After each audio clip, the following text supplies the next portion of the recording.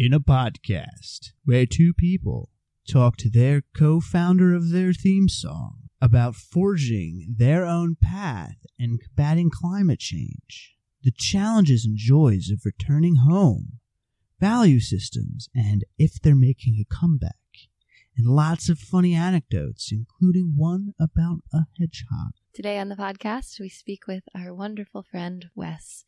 Been chasing Wes around the world, trying to get him on the podcast, and we happened to meet up in the Gili Islands in Indonesia.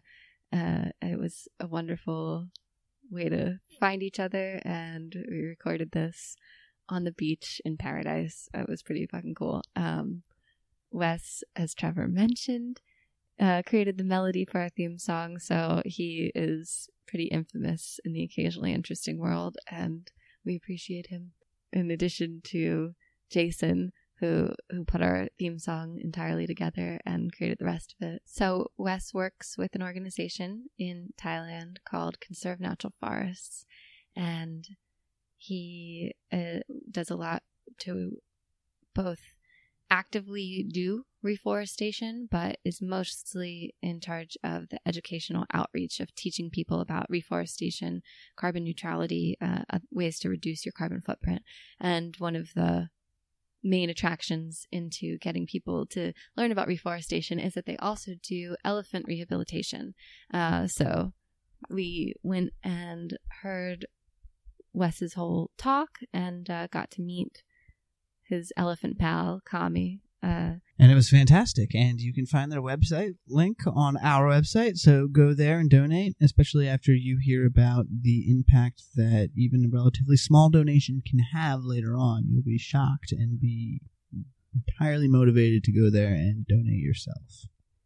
So this podcast is a little bit long, but when they're long ones, it's because they're so good, guys. Like, it's because we couldn't get enough of the conversation, and it's so worth it to stay tuned and hear every little last drop of goodness that Wes is going to share with you. You got to suck the marrow out of the conversation. Absolutely. And this is one delicious lip-smacking conversation. Just like that. So we talk a lot about climate change, environmental action, and I think we definitely are putting an inspiring spin on it. A lot about individual action and you know, that sometimes it might feel challenging, but it's really so easy if you just focus on one step at a time, putting one foot in front of the other, and trusting that there are other people doing the same. And I really enjoyed his take on all of that, because it's very closely aligned with my own. All of Wes's siblings and all of Trevor's siblings should definitely stay tuned for this podcast, because you guys get real sweet on them. It's very nice. They talk about how wonderful your families are, and it's really sweet. And I really love this conversation with Wes, and just enjoy Wes in general, probably. I guess it's a reflection of myself. He does so many quotes in this podcast, and I was just like, yeah. I mean, I try, I guess, to not do as many quotes as I naturally want to do in a conversation, because I worry about, I don't know, taking up space with them or something. But Wes does so many awesome quotes and references, and probably like none of you ever go to our website, but you should, because you should shop with us on Amazon. But also I do a lot of extra work into creating a post for each episode where you can find everything that we reference. So like any books that are referenced, quotes, websites, other podcasts, etc. So there's going to be a lot for this episode, so you should go check it out on our website, occasionallyinteresting.com. I like that he went out of his way to be friendly and welcoming to us, and to, you know, I would consider his space and the Jazz House. He's part of that Jazz House crew, and, you know, we're sort of on the periphery, and he was totally like, God, there's these new people that I haven't met yet. Let's come on in. Yeah. I appreciate that. It's very nice. I always appreciate when people are considerate, and he did it in such a genuine way. You can really tell he's just a genuinely nice individual, and a pleasure to be around. And apparently, unless he hasn't had coffee yet, which I can relate. Yeah, totally.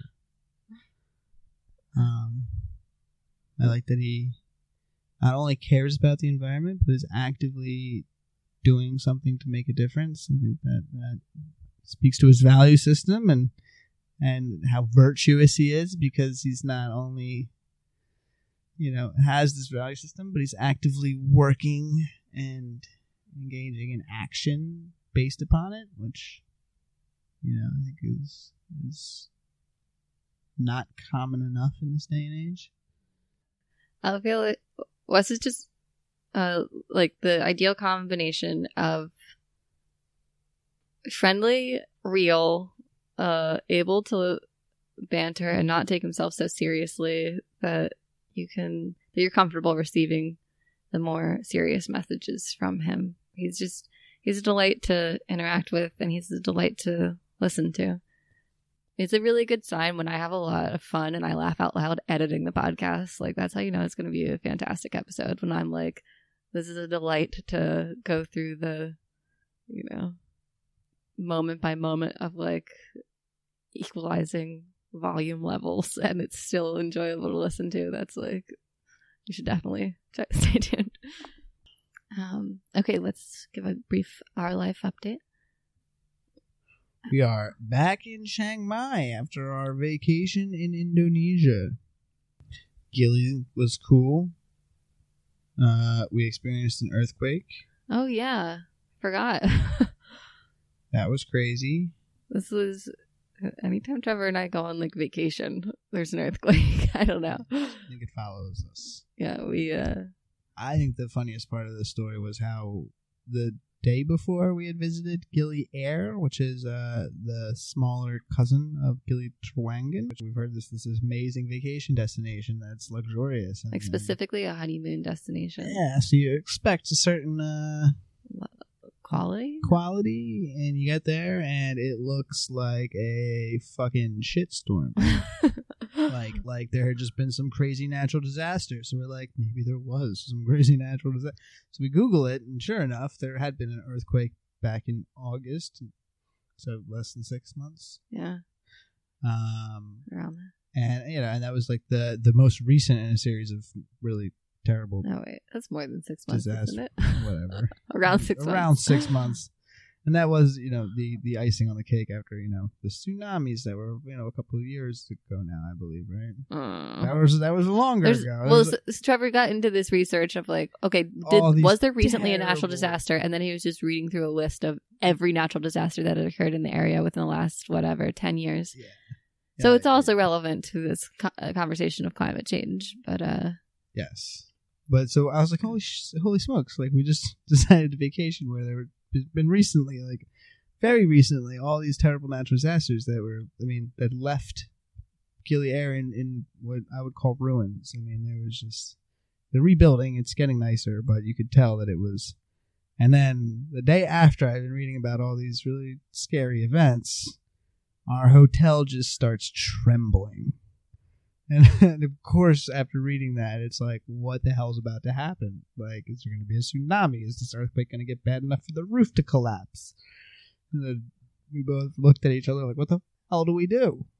So we ran outside next to the pool. And then the local guy who was just chilling by the pool started laughing at us. Like, it happens all the time, man. All right, cool. I don't know if I believe you yet. I'm going to stand out where there's nothing to fall on me, but... As always, thank you for being the most wonderful adventure partner in the entire universe. It was so fun exploring new lands with you and going on new adventures and doing some podcasts. And woohoo! Woohoo! And without further ado, Wes.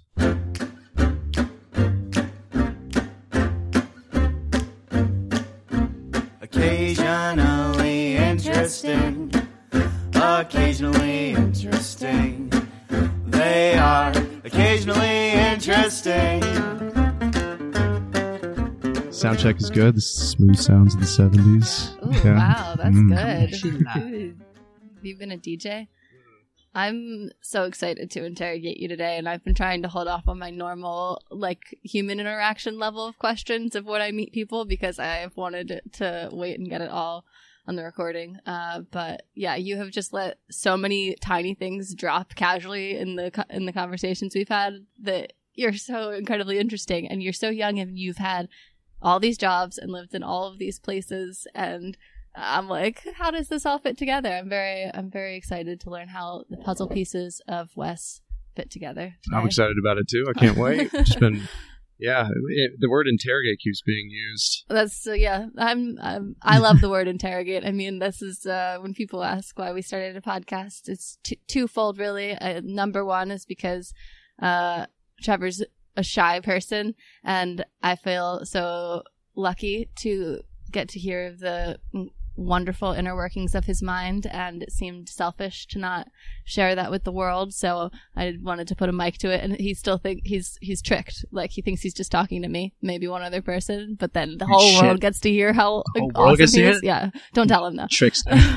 And then two, that I love interrogating people, and I mean interrogate, I mean, like, you know, it's funny because I was just, while you were getting water, I was telling him how we try to have not an interrogation, more of a conversation.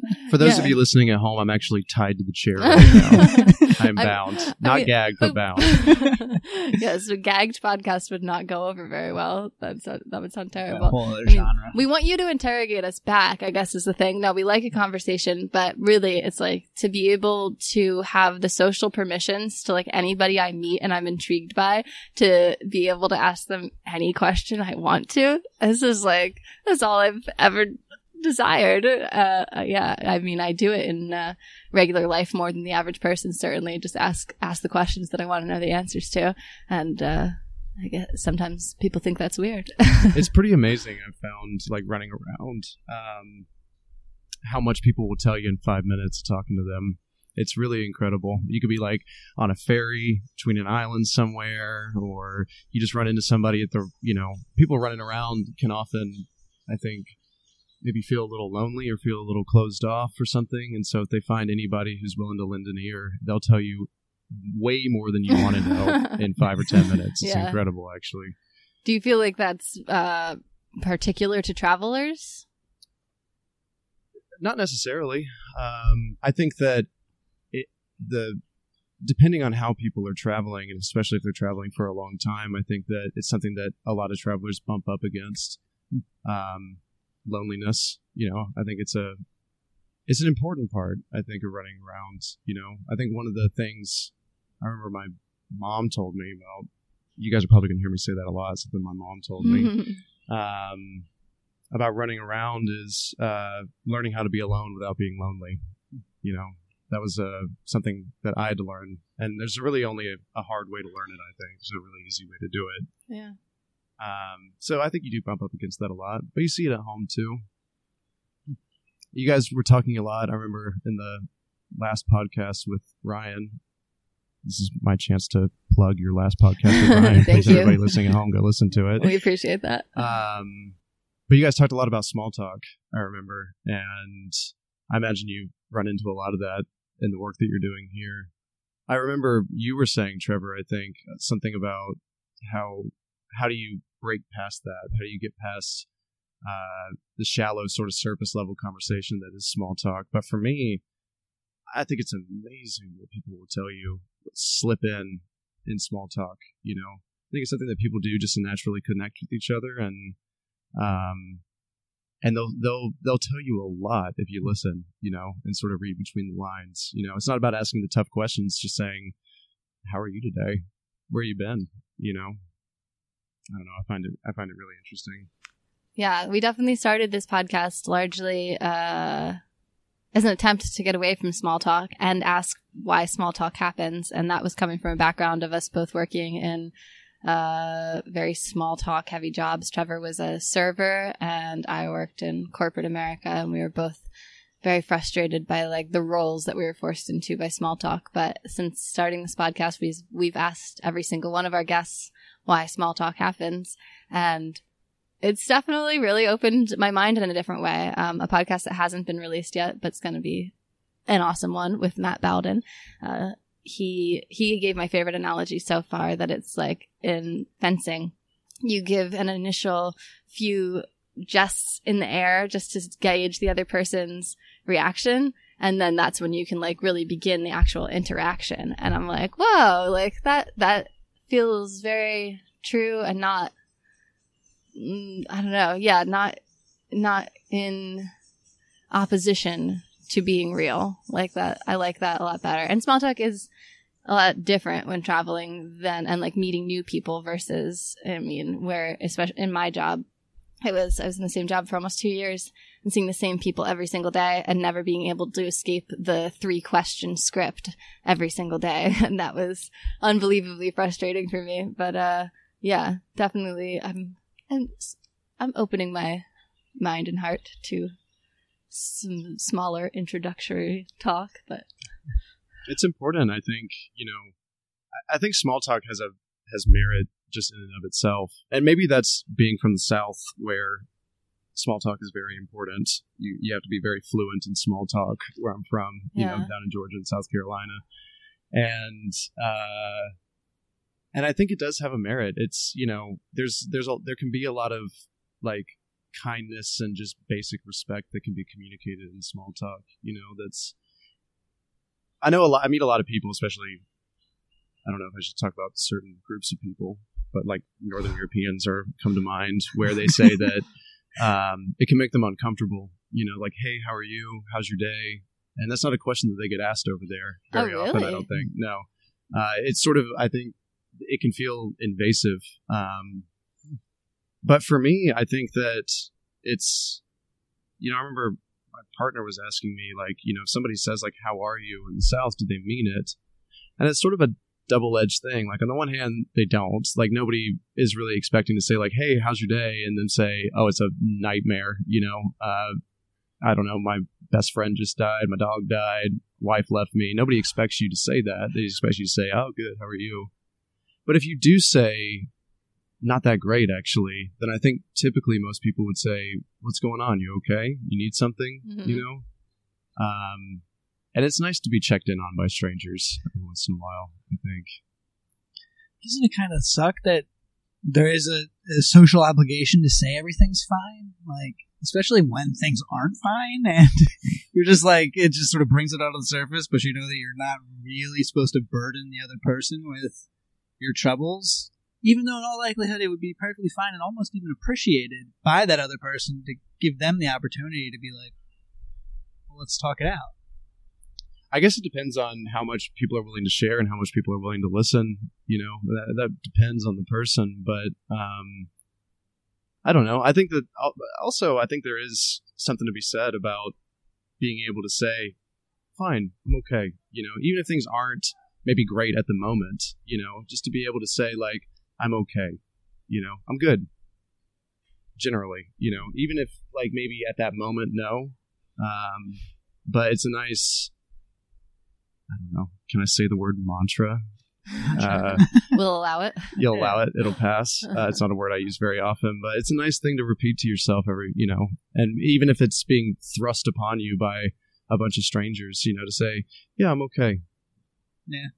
Could be worse. Could be better. Could be worse, I also like the way that Ryan put it too, with like a ping pong game. You just kind of serve it to the other person and see what bounces back until you guys get a nice volley going on. I think that was a decent analogy. I'm reminded of M, if you're listening, my manager at a restaurant. And one of her interview questions was, "What do you consider the difference between hospitality and service?" And hospitality makes somebody feel welcome and at home. And if you're good at hospitality, you're able to do that very quickly in like a 2-minute interaction with a table. And there's something, you can tell the difference if you've gone out to eat a lot between somebody who you just know just doesn't give a shit and just wants your order versus somebody who wants to have you have a good time. And being good at being able to create that instantaneous connection, I think, is a very valuable skill, which I appreciate spending far too many years in that industry. Mm-hmm. It can wear on you too, but that's sort of basic, like, just between strangers, it's only going to be strangers, just passing through each other's lives with a little bit of kindness, I think, is a really nice thing. Being able to make someone feel welcome. You're right. It's it is a skill, and it's a really important one, I think. And I was a bartender. I have been a bartender for a very long time and worked in the service industry as well. And I think that it can wear on you, but what I imagine to be way more exhausting is if every conversation that you ever have with anybody was incredibly deep and profound and intense. I don't necessarily think that the opposite of small talk is deep, profound, intense. I mean, on the episode with my dad, he gives so many ridiculous examples of his perception of the opposite of small talk, and all of them are like very inappropriate. It's either like death or sex or trauma, and I don't think it's that at all. I mean, like, definitely I think that shooting the shit, like, I mean, is the banter and in the ping pong match that Trevor and Ryan were talking about, like, that's not small talk to me. And I do think that small talk with strangers is a lot different than small talk with familiars. That's true. I think there's different levels of small talk. There's the initial, hey, how's it going? How's your day? Great. The elevator. Oh, the weather's sunny out there. Like, thanks. We both just came from outside. Great. And then there's the sort of next level small talk where it's more of a ping pong match. You're not just filling this void because it's uncomfortable. You're trying to engage someone in an actual conversation. I think there's a distinction that probably should be made there between, hi. We're people that are standing in proximity to one another and have made eye contact, versus I'd like to get to know you more, hit the ball back. Sure. Yeah, I think there's a place for all those, I think that, when two people are just standing next to each other and make eye contact and they just express some kind of acknowledgement of the other person's presence, and even like just even if it's the smallest reaching out, like, hey, how are you? Or talking about the weather, I think any time spent reaching out, even with a little bit of kindness, is time well spent. See, I think this might be a cultural difference between the South and the North of the States as well, too. Whereas, like, in Philadelphia, it's kind of like when somebody, especially like on the street, like it can be kind of jarring to have somebody enter your space like that, because it's kind of like, what do you want out of me? A lot of the times, at least. And it depends on where you are in Philly. But it doesn't seem to be the case, especially like you've seen a shift in that while we're traveling as well, where it's not always, what does this person want out of me? It's, wow, they're kind of lonely, or just really want somebody to talk to at the moment. Or way too friendly. Yeah, or way too friendly. Way too friendly. Yeah. That happens too. Yeah, it makes me miss, I've been running around for a while now, and it makes me really cherish the close connections that I have with people that I've known for a long time, friends that I've had for 10 years, or my family. I got a lot of brothers and sisters as well. And how many? I'm one of 9. Holy shit. Yeah. Which one's your favorite? All of them equally, for so many different reasons. Where do you fall on the line of succession? Sort of in the middle, I guess. I'm in the 4th. I guess you could also say I'm the oldest of the second generation of kids. Okay, so they're grouped, older and younger? Sort of, yeah. Mom and Dad had 3 and then waited 11 years, 12 years to had me. And then, it's a complicated thing. It's spread out over, it's a big family. Yeah, big, complicated family. But I'm lucky to have them. And, it's nice. I think it's a really beautiful thing. One of my favorite definitions of friendship is never having to start a story at the beginning. I love that. I like that. Yeah, and it's so common when you're running around. Every story you have to pick the beginning, and it's sort of arbitrary almost where you choose to start your story. But those 3 questions in hospitality. That's also true. I think when you're running around, it's where you from. Yeah. Where you coming from? Where you going? What do you recommend here? Yeah. Things like that, Yeah. You say that's, I've had that conversation just infinite times. Innumerable. Yeah. But it is the fallback, You're like, yeah. So, I too have siblings who are significantly older than me, which I think was one of the most beneficial things that could have ever happened to me. I have 2 sisters that are about 10 years older than me, and they were this sort of like pseudo parental figure. Like, they were old enough to be siblings still, but also have like an authority role. Mhm. And I mean, they also happen to be like amazing human beings. And it was just, I wish everybody could have had that experience. Like Aw. getting to have this person that you could feel like was a guardian to keep you safe, but also somebody that you could confide in. Did you have a similar experience being that age different? Or Definitely. Yeah, I mean, Christina, Melissa, Rick, y'all listening, love y'all so much. And I'm so Aw. thankful for everything that they've given to me, and how much they've guided me and protected me and pointed me in the right direction and been there for the hard conversations that I needed to have. Things that are harder to say to a parent. I'm close with my parents, and but that's something that has become easier like in the last few years as I've come into my own. But when I was younger and you're scared about telling your parents something, it's a really amazing thing to have an older sibling who can have the hard conversations with you and guide you on it. Yeah. And that's something that, like girlfriend, for example, had to learn too. She sort of had to meet 3 moms in a way, She had it's quite a gauntlet. Yeah. Yeah. I also have a brother a year older than me, and talking about like not even start conversation or stories in like the beginning. It's like one of the things I love about having conversations with him is we come like, especially like with political conversations, I feel like in order for me to be really understood, there's a lot of defining of terms and terminology to be truly like, because I'm making a very specific point a lot of the times. And with him, the conversation can just flow since we come from such a same understanding of our positions that we can like sort of explore these different facets of a argument in a way that it's difficult for me to do with other people because there's so much back filling in that we need to occur to have that same conversation with somebody else. And it's one of the things that is traveling hard is not getting to see those people that you have those conversations with. Sure. It's really made me appreciate it a lot more too, I think. Yeah. It's made me very grateful for it. It's interesting because in some ways it feels like nothing's changed. You go home, and I remember when I first went home, I went home for a few months after spending a couple years in New Zealand. And I had this really strange feeling of being homesick while I was home. Oh, yeah. Missing, I think, the person that I was when I used to be there, because home hadn't fundamentally changed, but maybe I had, I guess. And so I had a really hard time coming to terms with that when I first got back. It was a learning experience for me. But at the same time, it was also like, when I got back, it was so quick to settle into home that I was like, was that all a dream? Was those 2 years that I spent in New Zealand, did I dream that? Did I just wake up? Was I in a coma?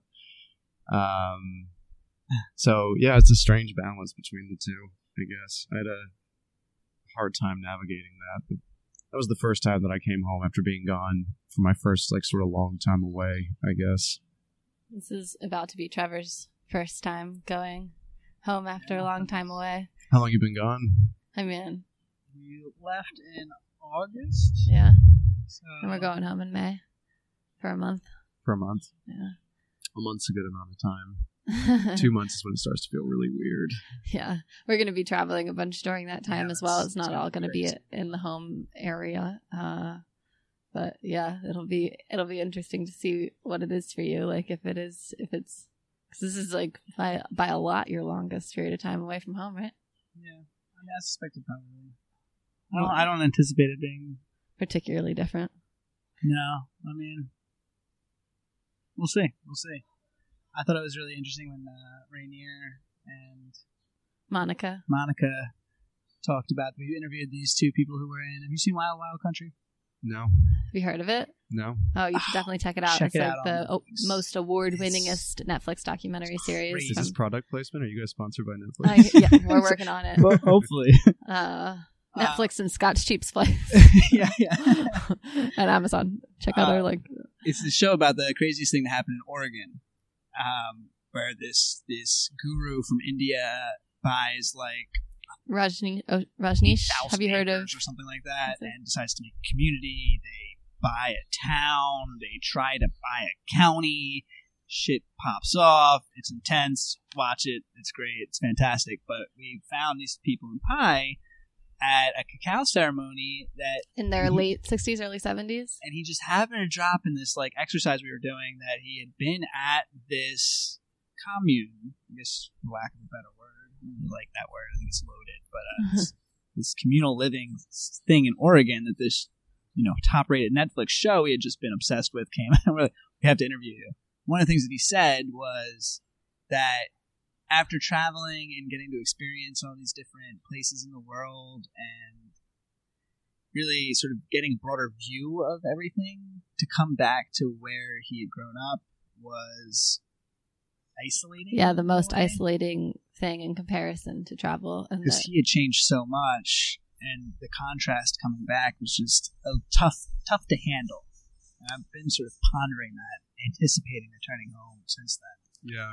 You don't, at least for me, is like I didn't fit the way that I used to into something that was like a very, very familiar place, and I felt a little bit unfamiliar there in a way. But at the same time, and that being said, the flip side of that is being gone for a long time, and I think it's the same with family. It really makes me so incredibly grateful for a place to call home. That's a word that I used to take for granted, I think, and now I get so excited to go back and see my people every time I go back, and never have to start my story at the beginning and just be home.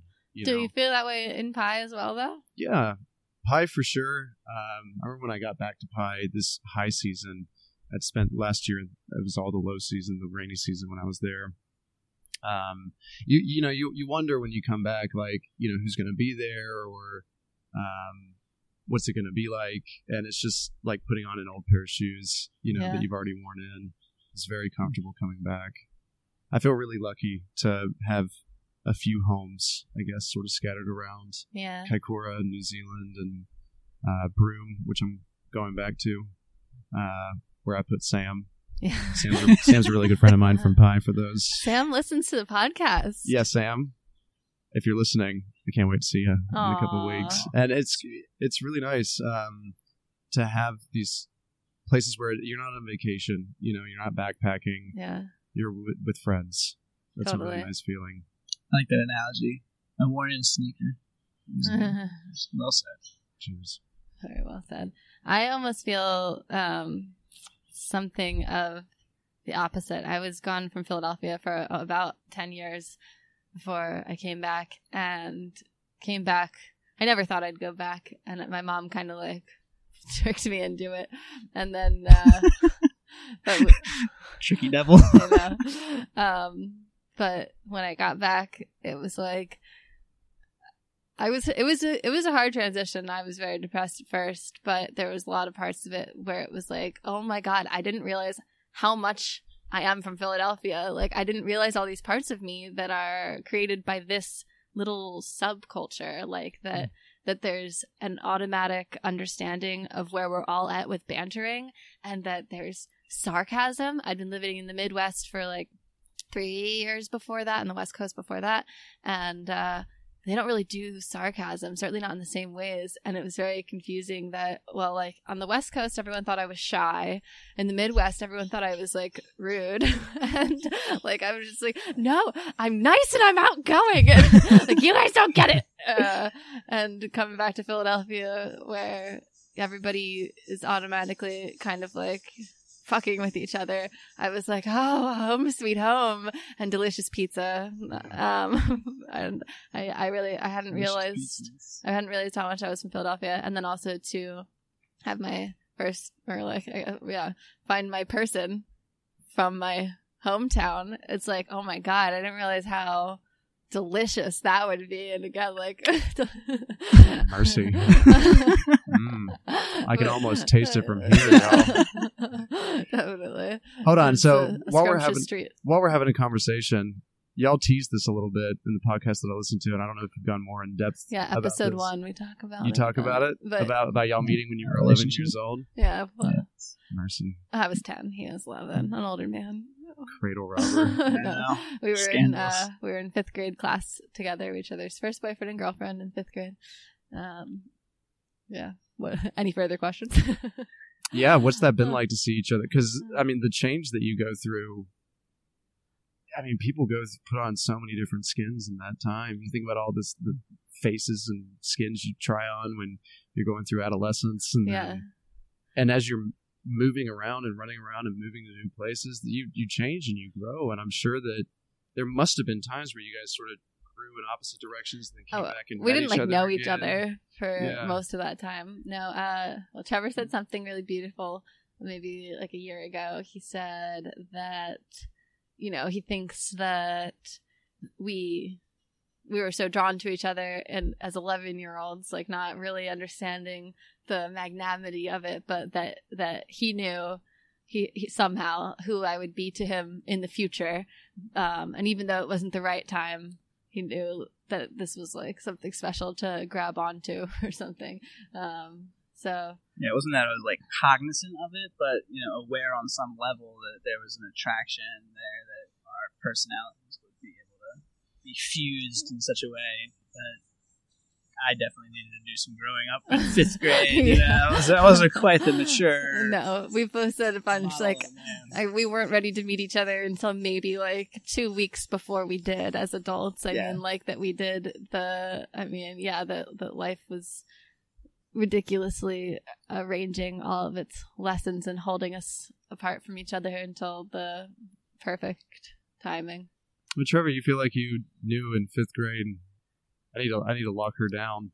For those of you listening at home, Jen is also tied to a chair. And so I don't think that I was consciously aware of it, but I think that there was an obvious draw between the two of us towards one another that was intimidating and scary and exciting at that time, that even then I was aware of in 5th grade, being as emotionally juvenile as I was. So scared that I ditched her at a pool party I was supposed to meet her, and then broke up with her because I was embarrassed that I ditched her. So she claims. This is a Wait, different you story know than this that. happened? Yeah, I guess that part of the story is not true. It's amazing how little things change as we get older. I feel like you could have told that story from a few years ago, and I would have believed it too.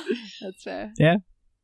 So you fell in love with Pi through the music, it seems like. That was a big part of it. Yeah, I started playing music in Pi.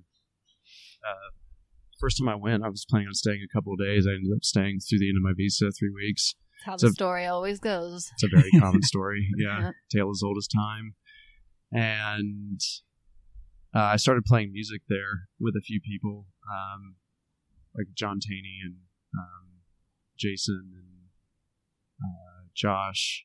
With there was this Canadian girl, Callie, who had an unbelievable voice. We were all playing a lot of music together at Jazz House and Irie Bar.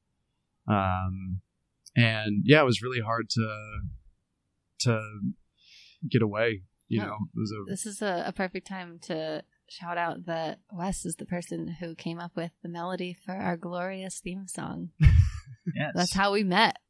We were jamming with Jason, like, trying to come up with our theme song at Jazz House, and Wes came in and was like, "Here it is on a silver platter, the perfect melody." Thanks for that.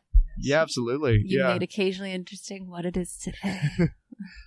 that's one way of looking at it. We went through like several different versions of it. I think. Yeah, it took on. You know, we went through soul and funk and had like a Looney Tunes vibe for a minute. They were Yeah. all beautiful. Yeah, I love where it landed, though. Yeah, we Exactly couldn't what we're love it looking more. turned out great. That's your voice on it too, right, Jen? Sounds It great. is. Yeah, Thank sounds lovely. you. Okay, yeah. How did you? All right. So you fell in love with Pi through music, and then when did you find Conserve Natural Forests, and how did you get hooked up with them? And tell us the whole tale, Well, the elephant's tail.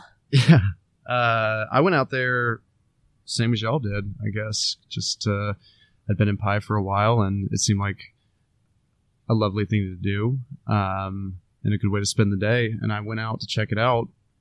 And You were already obsessed with trees at that point, though, right? I'd done a lot of work, out amongst it, I guess, and found that to be a common thread and the most rewarding, the work that I found the most fulfilling, at least. And when I was out there on the land, I was sitting by the river at the river bar, which you guys got to see, which is only there for a couple months out of the year. But I was talking to this guy for a couple of hours about some of the work that I'd done and how interested I was in the project, and asking a lot of questions about it. And what I didn't realize is that it was Miguel, who's the director and founder of the organization. He was like, well, if you're keen on it, you should come back and work. So I did. Just sort of fell out of the sky in a way. Yep. I'm really glad That's it how did, Pi though. goes. Yeah, absolutely. Yeah. It does seem to sort of give you So it exactly happened- what you're looking for. happened to us as well. Pi provides. Mm-hmm. He seems like a really interesting character. So he started Yeah, this. we should have him on, right? Definitely. Yeah, he's got some stories for you. I can only imagine. I mean, that was a fantastic experience. Thank you for pointing. Like that was. I'm glad y'all came out. Yeah. Let's give a little bit of background about what the hell we're talking about, All right. Wes. I'm actually going to ping pong that back to you guys, and I'd love to hear how you guys would summarize it after spending a day there.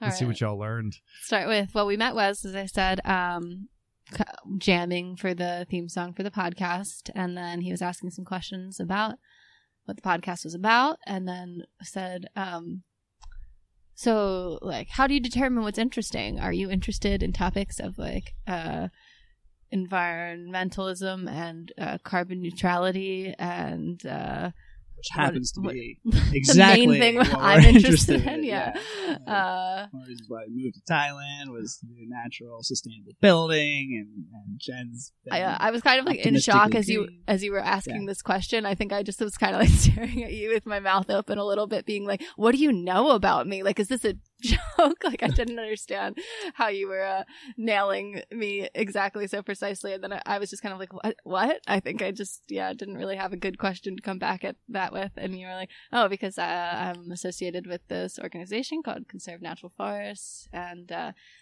you at the time. I think you first got into carbon neutrality and how you were how the big thing was planting trees, and you were really excited because your new website had just gone up and it had the carbon calculator on it, Mm-hmm. and you're telling us a bit about that. I think that had just happened like that day or something, and then we got into a conversation about like that I'm at such odds with myself of what a fraud I am, that I try to live such a neutral footprint lifestyle, but it doesn't matter literally at all because I fly a lot. I mean, Yeah, I think two things stood out to me. It was how much carbon footprint it takes to fly somewhere. It's like an absurd amount. It's incredible. I had never realized it was quite that dramatic. yeah, like there's nothing you can do in the course of a year to equal one flight. Well, it's, Basically. it comes out to, depending on where you're flying, but it can be up to 2,500 kilos per passenger, for example, if you're flying from San Francisco to Bangkok, Yeah. which is, about half of what your car puts out per year. It's incredible. yeah. And I think the other thing that stood out to me was how much of an impact a relatively small donation could make in terms of being able to how many trees you could plant with. Yeah, how easy it is to offset your carbon footprint. And that really, it seems like, donate $5, and it's like, that could maybe plant, half of a tree or a quarter of a tree. And I forget the exact numbers if you have them off the top of That's your 10 head. trees. Yeah, it's about 50 cents a tree, or Which 15 baht. It's like, how could you not do that? Yeah. Like that, especially when you then consider how much carbon you just release into the atmosphere by flying somewhere. It's like, Well, it's a really complicated issue, and I think that, it's a big reason why people come out to the land. For example, when y'all came out to do to our project site to see what it was all about, a big reason why we do that is about making people aware of not just, obviously reducing consumption and investing in renewable energies, those are incredibly important. Those are the most important things. But in the meantime, sort of like a stopgap or at least some sort of mitigating way to improve the situation is, planting trees. Right now, it's the best carbon capture technology that we have. And realizing how easy it can be, not just through Conserve Natural Forest. There's plenty of organizations all over the world. We're on the Gili Islands right now, and the hostel that I'm staying at is trying to plant 5,000 trees a week, which is unbelievable. There's a lot of people doing this sort of work out there. And carbon capture is just one of the many, many, many things that are provided to us by the forest. There's so many different benefits to it. Improving water quality and water yield, air quality, soil health, all the goods and services and food and medicine and all kinds of things, timber, that are provided by a forest. And a lot of it's just about bringing people out just to learn about those things. I think most people come out to meet Kami. Kami's the beautiful 33-year-old elephant that we have on site, and she's amazing, and I don't blame people for coming out to see her. But the tree planting part is the most important part. And again, I really think community outreach and education is maybe the most important thing that we do. It's one thing you can plant as many trees as you want, but I feel like it's a amalgamation, I guess, of many different people all working toward the same thing. It's not us Conserve Natural Forest changing the world. Mm-hmm. It's maybe Conserve Natural Forest changing some people's minds about how possible it is, and how easy it can be to do this work on an individual level or on a local community level. I think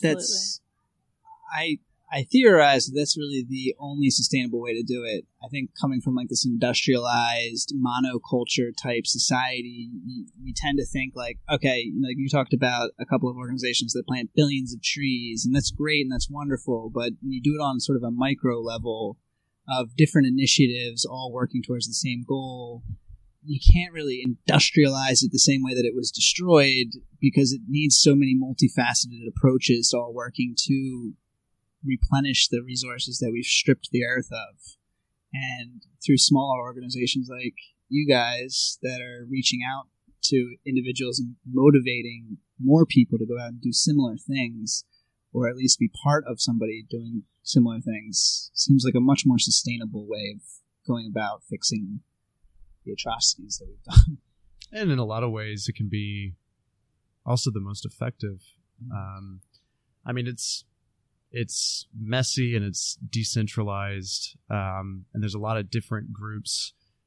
It's a lot of tentacles, but they're all moving toward the same thing. There's so many examples of that.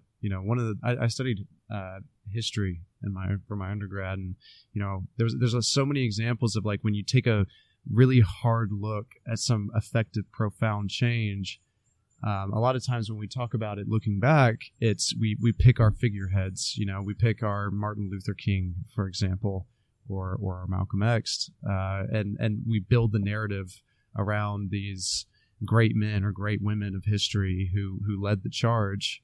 But if you really dig into what was happening, say in the South during the Civil Rights Movement, it was hundreds of organizations all working toward the same thing, and a lot of times they rubbed up against each other, and there was friction and arguments, and it was messy and it was democratic, but it worked. And it didn't work because one person wrote a beautiful speech, not to in any way take away from how incredibly beautiful those words are and how they summed up a lot of the work that was being done, but it's still a summary of this enormous effort from many, many different organizations, small organizations, local churches, you know what I mean? Town councils, and I think that it can be really easy, especially, doing this kind of work, it can be discouraging at times, the scale that we have the capacity to operate at. It's like I say, like we're trying to plant 1 million trees and over the next few years, and it sounds like a lot of trees. It's a nice round number, but it's not that many trees. There's approximately 4 trillion trees on the planet. There's more trees on Earth than there are stars in the Milky Way galaxy. Wow. Wow. Mm-hmm. That's a cool By an statistic. order of magnitude. Yeah. And, Jeez. and it can, so when you're planting 1 million, when you understand that scale, it can seem very low impact, but not being discouraged about the scale that you can work at and just doing what you can do and being inspired by that and letting that carry you, I think is really important, and being able to, a lot of it's about trusting that there are other people out there, even if you don't know them, even if you can't see them. We're all sort of stumbling around in the dark with this, but trusting that there's sort of other people in that same dark room as you, feeling out, that's where the change happens, I think. I said it better myself. I think it's a good philosophy for all things in life. Mm-hmm. Just keep doing the next right thing and trust that the people around you are going to be trying to do that as well. Mm-hmm.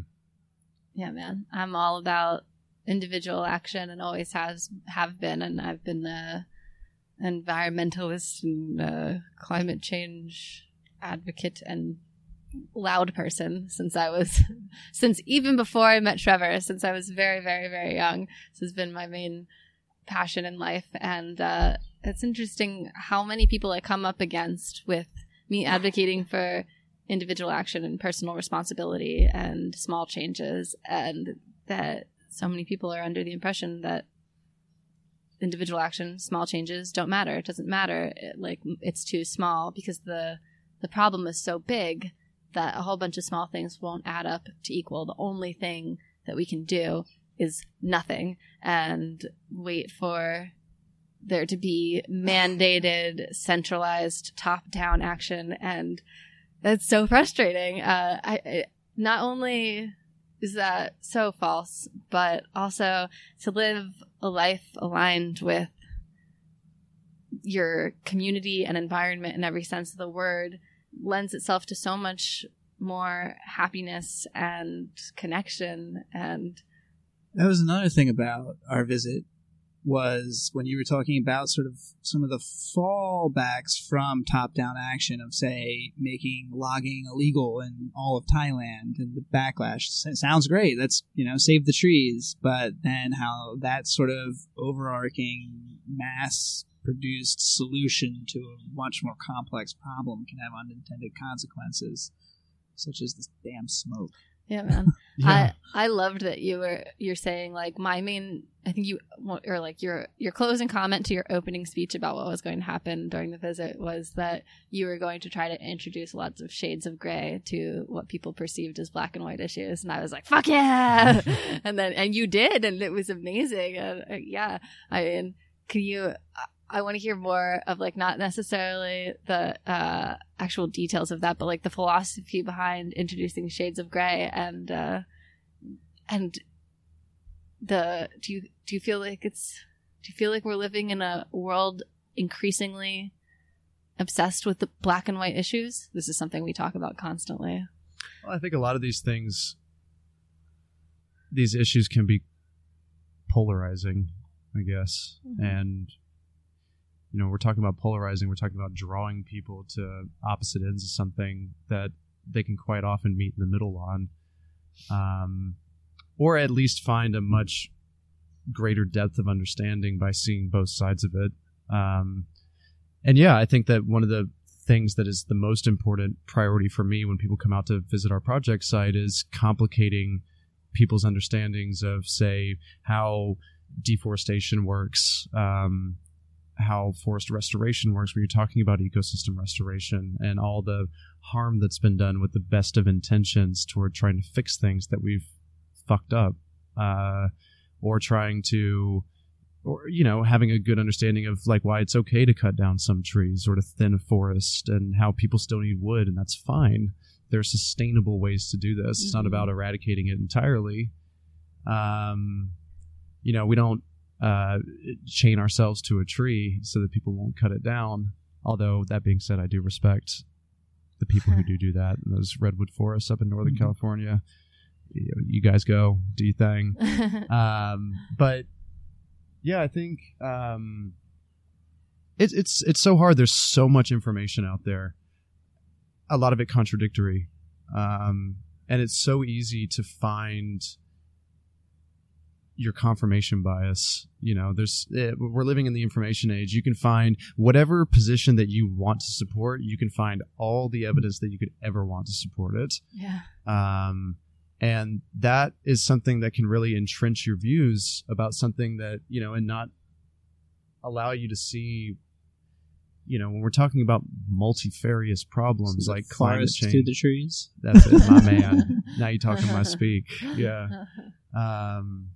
Yeah, being able to see both is really important. You can say I see the forest and not see the individual trees that make it up, or if you focus too much on one tree, then you're missing.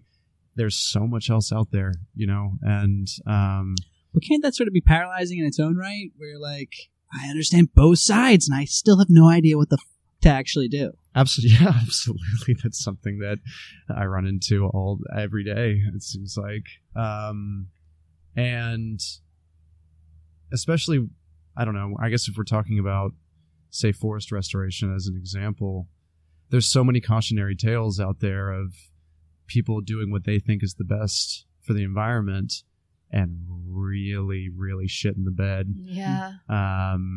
I think I gave the example of, Yosemite, where they drove out all the indigenous people and just tried to keep it a perfectly pristine nature park where, free from human influence, when humans had been a part of and actively involved in that forest succession in that area for a really long time. And so when they cleared them out, there was all this undergrowth growing up, which was just tinder for the fire. They started getting these devastating wildfires much more frequently. And I understand the mindset behind why they would do that. And this was all like right at the the vanguard, the very forefront of what we now know as the conservation movement. So we're still, like I said, we're in some ways still stumbling around in the dark. It's a relatively young science. And I think that, for me, it's less paralyzing, and more humbling, if that makes sense. It makes me want to, I want to proceed, but I want to proceed with caution, and not think that, I understand everything about how this works. I kind of think about it like an ecosystem, kind of like a computer. There's not one person in the world that knows everything about how a computer works. There's so many layers of complexity all stacked on top of each other. Anybody who's taking a programming class, especially like a higher level programming language class where you're trying to design a language, understands just how down the rabbit hole that stuff can get. And even if you know everything about the software, then you probably know very little about the hardware, or vice versa. It's so complicated that it's impossible for one person to know. And that's why, for me, again, it's about being able to, understand, or try to always sort of keep in my head what I think I know, and what I know I don't know. And that can be a really motivating force. I'm still really new to all this. To be really clear, for everyone listening at home, I'm not an expert on all this. I'm trying to go to school later this year. It's something that I really care about and that I've put work into, and I've done a lot of independent research, and I've taken some classes, and I'm really excited to go and get do a formal rigorous study of this. But I feel like this sort of work, sort of like music in a way, I'm never going to stop learning about this. Mm-hmm.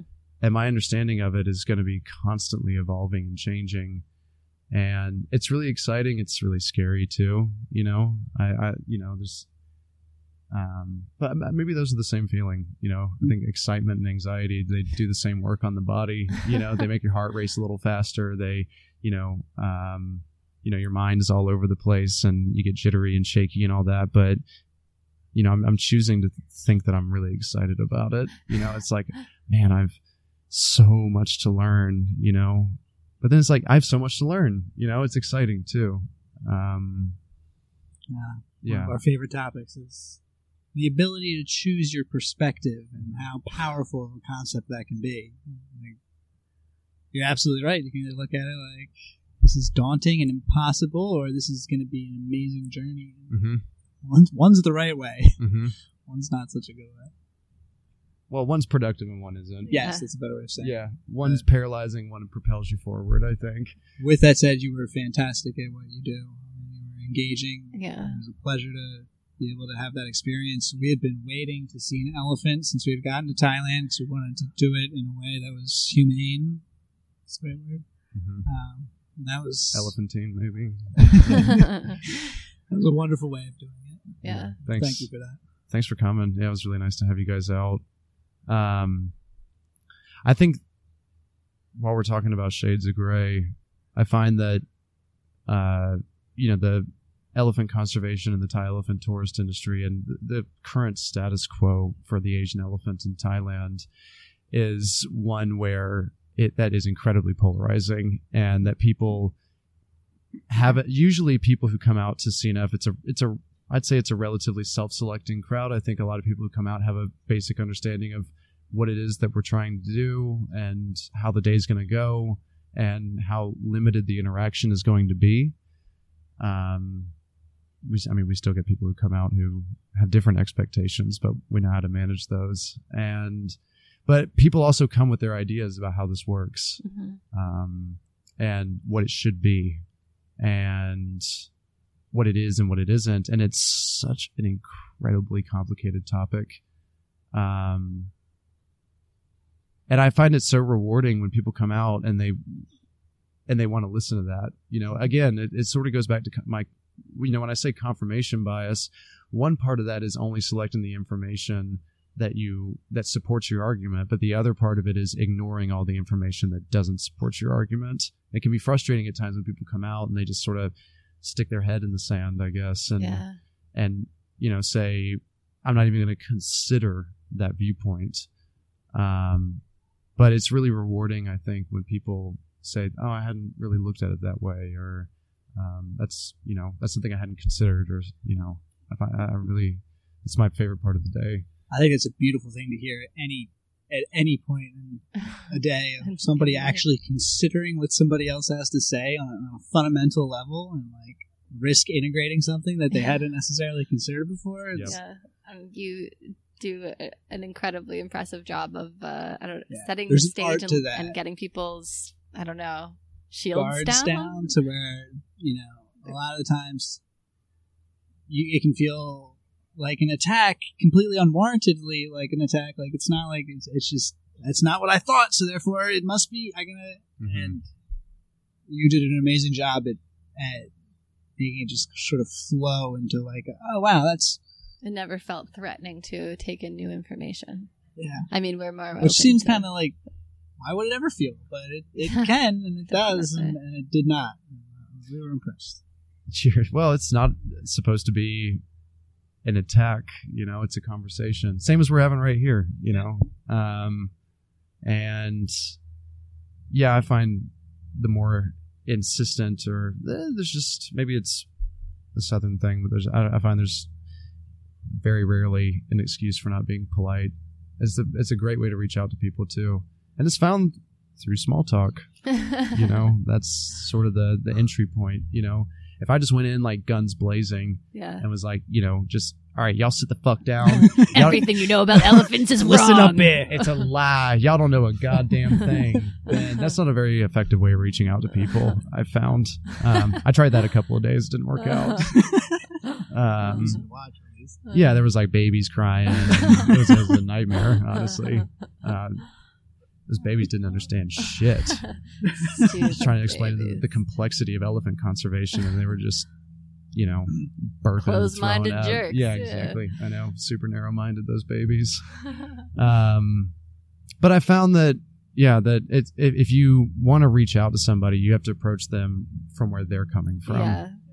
That's where you have to meet them. Totally. You can meander around and try to find how to get to maybe the place where you're trying to take them, or you might wind up in some other place entirely, and that's okay too. That's how a conversation goes. I think I like starting conversations where I don't know where it's going to end. One of my favorite writers, authors, this woman Rebecca Solnit, says something really beautiful about Mother Nature. You know, she's talking about how the difference between living off the land, living with the land, when we're talking about like farming or forest dependent people, or, you know, whether, you know, when you have a really close connection with the land, whether it's through the work that you do or what's required of you based on where you live, the difference between that and, say, you know, going to Rocky Mountain National Park out of Denver, just to see it for a second and get this incredibly beautiful vista. You know, she noted that, you know, a lot of people who say live off the land, they don't really do that. You know, like if they vacation, they go to the city. They don't need to go see, you know, the Grand Tetons or whatever it may be. And she was talking about the perspective change in that. And what she's saying is, you know, she says, if you think of the earth as your mother, right? If you really think of it as Mother Earth, then it's probably not her sexiest bits that appeal to you the most. You know, it's all the other things that, you know, it's the nurturing and the providing that probably matter a lot more than, you know, the parts that would draw the eye of a stranger. And I really liked that. And I think that the Outback or other places where I've been where it's not the sexiest place in the world, you know, but trying to see the merit in that too. And, you know, looking out on the Outback and thinking, wow, you know, yeah, there is nothing for as far as I can see, but it's also one of the most pristine, untouched ecosystems left in the world.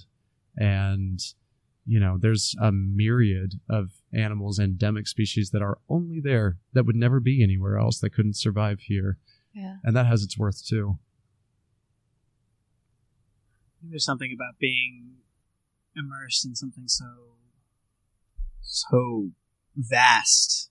Like, I remember driving through the Arizona desert, like underneath the Milky Way, like as the sun was setting, you could see the stars. It's like, it's just, and getting this like phenomenal understanding of how small we are in this whole gigantic universe, not even just this one tiny little planet. And there's a power to that as well, where it's like, it puts things in perspective. Like, you might as well just enjoy and love and appreciate the things around you, rather than just sort of take everything that you possibly can and not worry about what's going to happen next. Mm-hmm. It seems really foolish when you consider how small we really are. Yeah. It's a humbling thing. There's another writer, Hannah Arendt, who talks about, she calls it the Archimedean point. You guys know Archimedes, like, give me a lever long enough that I can move the world, right? And she sort of makes a metaphor of that. She talks about how, the way she describes it is, you know, there's, the further we abstract ourselves from something, the more control over it we have. You know, if we can come up with, you know, the laws of physics, thermodynamics, and things like that, they're very abstract. A lot of times it has very little to do with what our senses can experience, what we can see or experience or hear. But it's given us enormous power over the environment that we live in and what we can do. We can go to the moon, we can build a space station, we can do all kinds of things. But when we do that, we also diminish ourselves, you know, and we go from, you know, when you're looking at it from that far away, then we look incredibly tiny in comparison. I think the way she describes it is you see a bunch of cars moving around, but they look like ants, you know, when you've abstracted yourself that far. And I think that you sort of have to hold both in your head at the same time. There's the big picture, and then there's also all the things that are around you that make it worth it. That's a fascinating... What book is that? The Human Condition, I think, I'm pretty sure is where she writes that. It's a really interesting book. That is. It's a really interesting point. The further that we abstract ourselves from the things around us, the more control we have, the more... Because it is a way, like, math is really us just defining a language to understand and manipulate the things around us. Like, physics is putting numbers to, you know, the calculus that we inherently understand. Like, when you're driving a car and you're switching lanes, you immediately do these really complicated calculus equations in your head of how fast the other car coming, how fast do I need to accelerate? I mean, those related rate problems that are a bitch in fucking math class, and it's definitely a different experience to do that conceptually, abstractly, and it's fascinating. I'd like to read that book. Probably explains why I got into a couple of accidents this year. I'm terrible at calculus. Or you're just so in the moment, you were so not abstracted, but so in the here and now. Yeah, I didn't see that drunk person barreling straight toward me. Mm-hmm. So they were a little too in the here and now as well. Yeah, or not. Yeah, It sucks. What are your thoughts, Jen? Yeah. There's an ant that keeps on I know I see that. Ant thing. really trying likes to you. get in my Keeps mouth. coming Jen back. keeps trying to join the conversation, but there's an ant on the mic right now. He has really intense teeth. He looks like he has lobster claws on his face. How'd you meet your girlfriend? That's a well, Camila and I met almost 2 years ago in Hoi An in Vietnam. Have you guys been to Vietnam? No, not Yeah. yet. Oh, that's worth That's a where look. my brother lives, though, so we're probably... Where does he live? You fucking kidding me? The ant is back. That was like less than 30 seconds.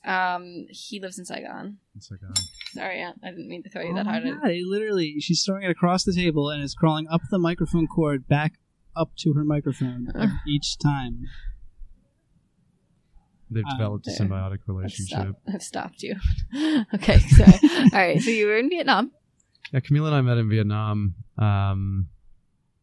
and this beautiful little beachside town called Hoi An. That reminds me a lot of Charleston, South Carolina, actually. But it's beautiful. It's this, low buildings, and it all feels very tightly packed around you. Flowers and lanterns everywhere. It's a very romantic city. It was great. It's one of those cities where you don't have to do any work. You don't have to be smooth or articulate or charming. The You city just, does it for you. Exactly. You just walk around, let the city do the work for you. And yeah, we met, and I've been traveling with a couple for a while. Pedro and Sabrina, if you guys are listening, I love you guys dearly and miss you, and congratulations on your engagement. Aww. And, I wasn't really looking for anything. I was taking a lot of time to myself, trying to just, enjoy my solitude in a way. And then, yeah, Camila and I met. We just spoke just a few words to each other, but she's one of those people that she's very easy to love. And not that I did at that point. I don't want to sound like a total creep, but I was charmed. And I invited her out to dinner, and she was like, yeah, maybe I'll join you. And, when I met up with the couple and told them, maybe I met a girl, they all got incredibly excited about it. And, find her on Facebook. What does she look like? What's she like? Where's she from? They were all pumped up about it. And then she sent me a message and said, yeah, I can't make it to dinner, unfortunately. Aww. But maybe we can meet on the beach later this evening. And yeah, we were really lucky to meet each other the way that we did. It was a very stars aligned kind of introduction to each other. While we were out there was more bioluminescent plankton in the ocean than I'd ever seen in my life. You could walk down the beach and you would see your neon footprints in the beach behind you. You could almost trace your name in the water. It was unbelievable. And so, yeah, we were just splashing around with the Milky Way above us, stars above and stars in the ocean. And, it just seemed silly for us not to travel around with each other for a while. So, and yeah, and it's only gotten more beautiful since, I guess. We traveled for 6 weeks, and then, there was a lot of deceptive cadences, I guess I would call it, in our relationship, where, we'd think it was done, and then she'd buy a plane ticket or I'd buy a plane ticket and to go see each other again. And she lived together in Australia for a while, and now we're here in Indonesia together. And I'm planning to go to grad school in the fall, same school that she's going to study forest science. Yeah. So, there's been a lot of distance, but it's been a really good lesson for me that the world just ain't big enough. Aw. Yeah. It's beautiful. So we ask a series of questions to every guest. You may have heard on. Does this make it on Ryan's podcast? Yeah, they make it on every podcast, just not the. Okay. Gotcha. I've only included the game of interesting or not on Tashi's podcast because that was not interesting. You should check out Brando's podcast. Yeah, he's the one who you guys would walked get around the perimeter of New Zealand. Oh, wow. Yeah, The first person, only person to ever walk the perimeter of New Zealand. The whole thing, both islands. Yeah. Wow. I mean, he kayaked in between where necessary. Yeah, right. That's bananas. Yeah. He's now a professional adventurer, which is pretty cool. Professional adventurer. Professional adventurer. Wow. This is Official title. But he talks a lot about like what it was like to immerse yourself in the environment and nature and be completely alone with nothing but yourself, and how that experience changed him. It's quite fascinating. That's intense. Hunted, fished for his food. Ate lots of bugs. A lot of bugs. Yeah. Good source of protein. Yeah. Mm-hmm. I think they're going to be the future. I theorize that in the near future, we're going to be sustained through like drinks of protein balanced, and then like eating is going to be like a luxury of like bug shakes. Bug shakes will be your primary source of nutrients, and then eating will be for pleasure. Just tie your arm off and mainline it. Yeah. Mm-hmm. Yeah.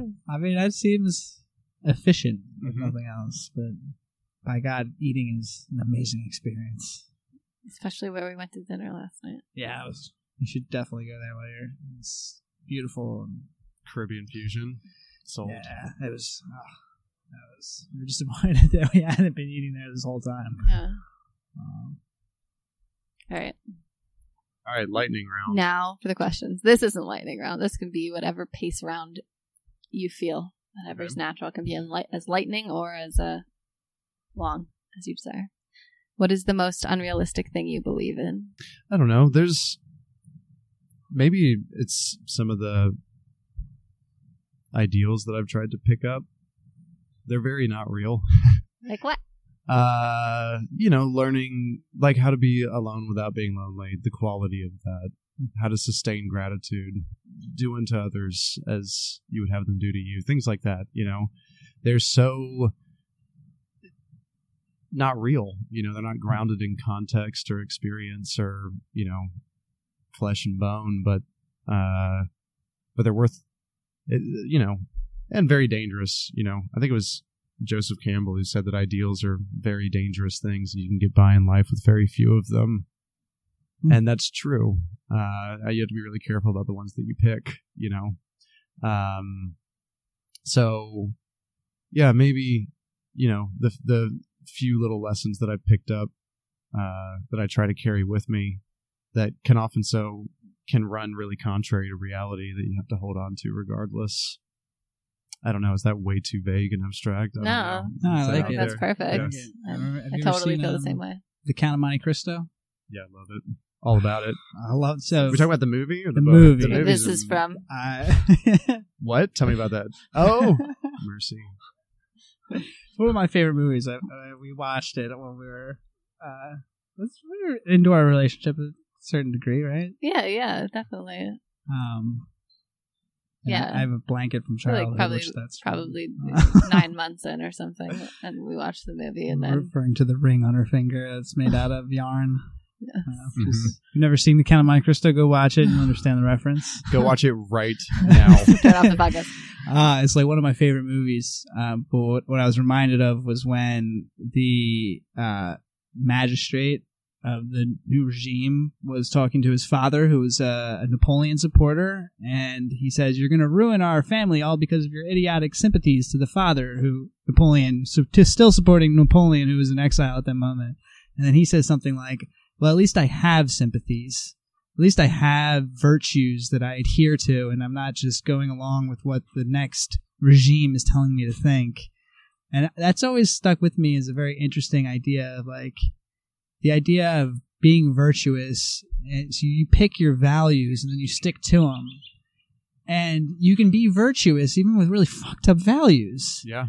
And it's just a really kind of fascinating concept to me of like, and understanding that. And I think that helps sort of depolarize people when you really get that, because you understand that the other side, the Republicans or the Democrats, they're not out to do terrible things. They just have picked different values and different arguments to adhere to that they're sticking to, and there's something to be respected in that on one level at least. Sure. Yeah, I totally agree with that. That's why we have to be careful about the ones that we pick too. Yes. Yes. Vonnegut says, we have to be really careful about who we pretend to be, because we are who we pretend to be. Yeah.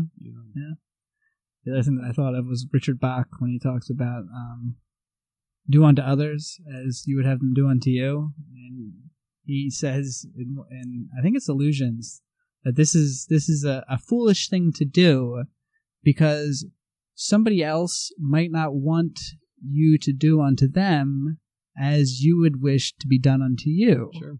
Totally. So really what it should be changed to is do unto others as they would have you do unto them. Mm. I always thought that was a pretty interesting point of his. This is really good pillow talk too. Mm-hmm. I think that the thing that he points out to demonstrate his point is that like a masochist or a sadist and how they really might not want the same thing done to them as you would want done unto you. I don't know why those two just popped into my head from your answer. Oh, That's a very great relevant. example. Yeah. It's a great example.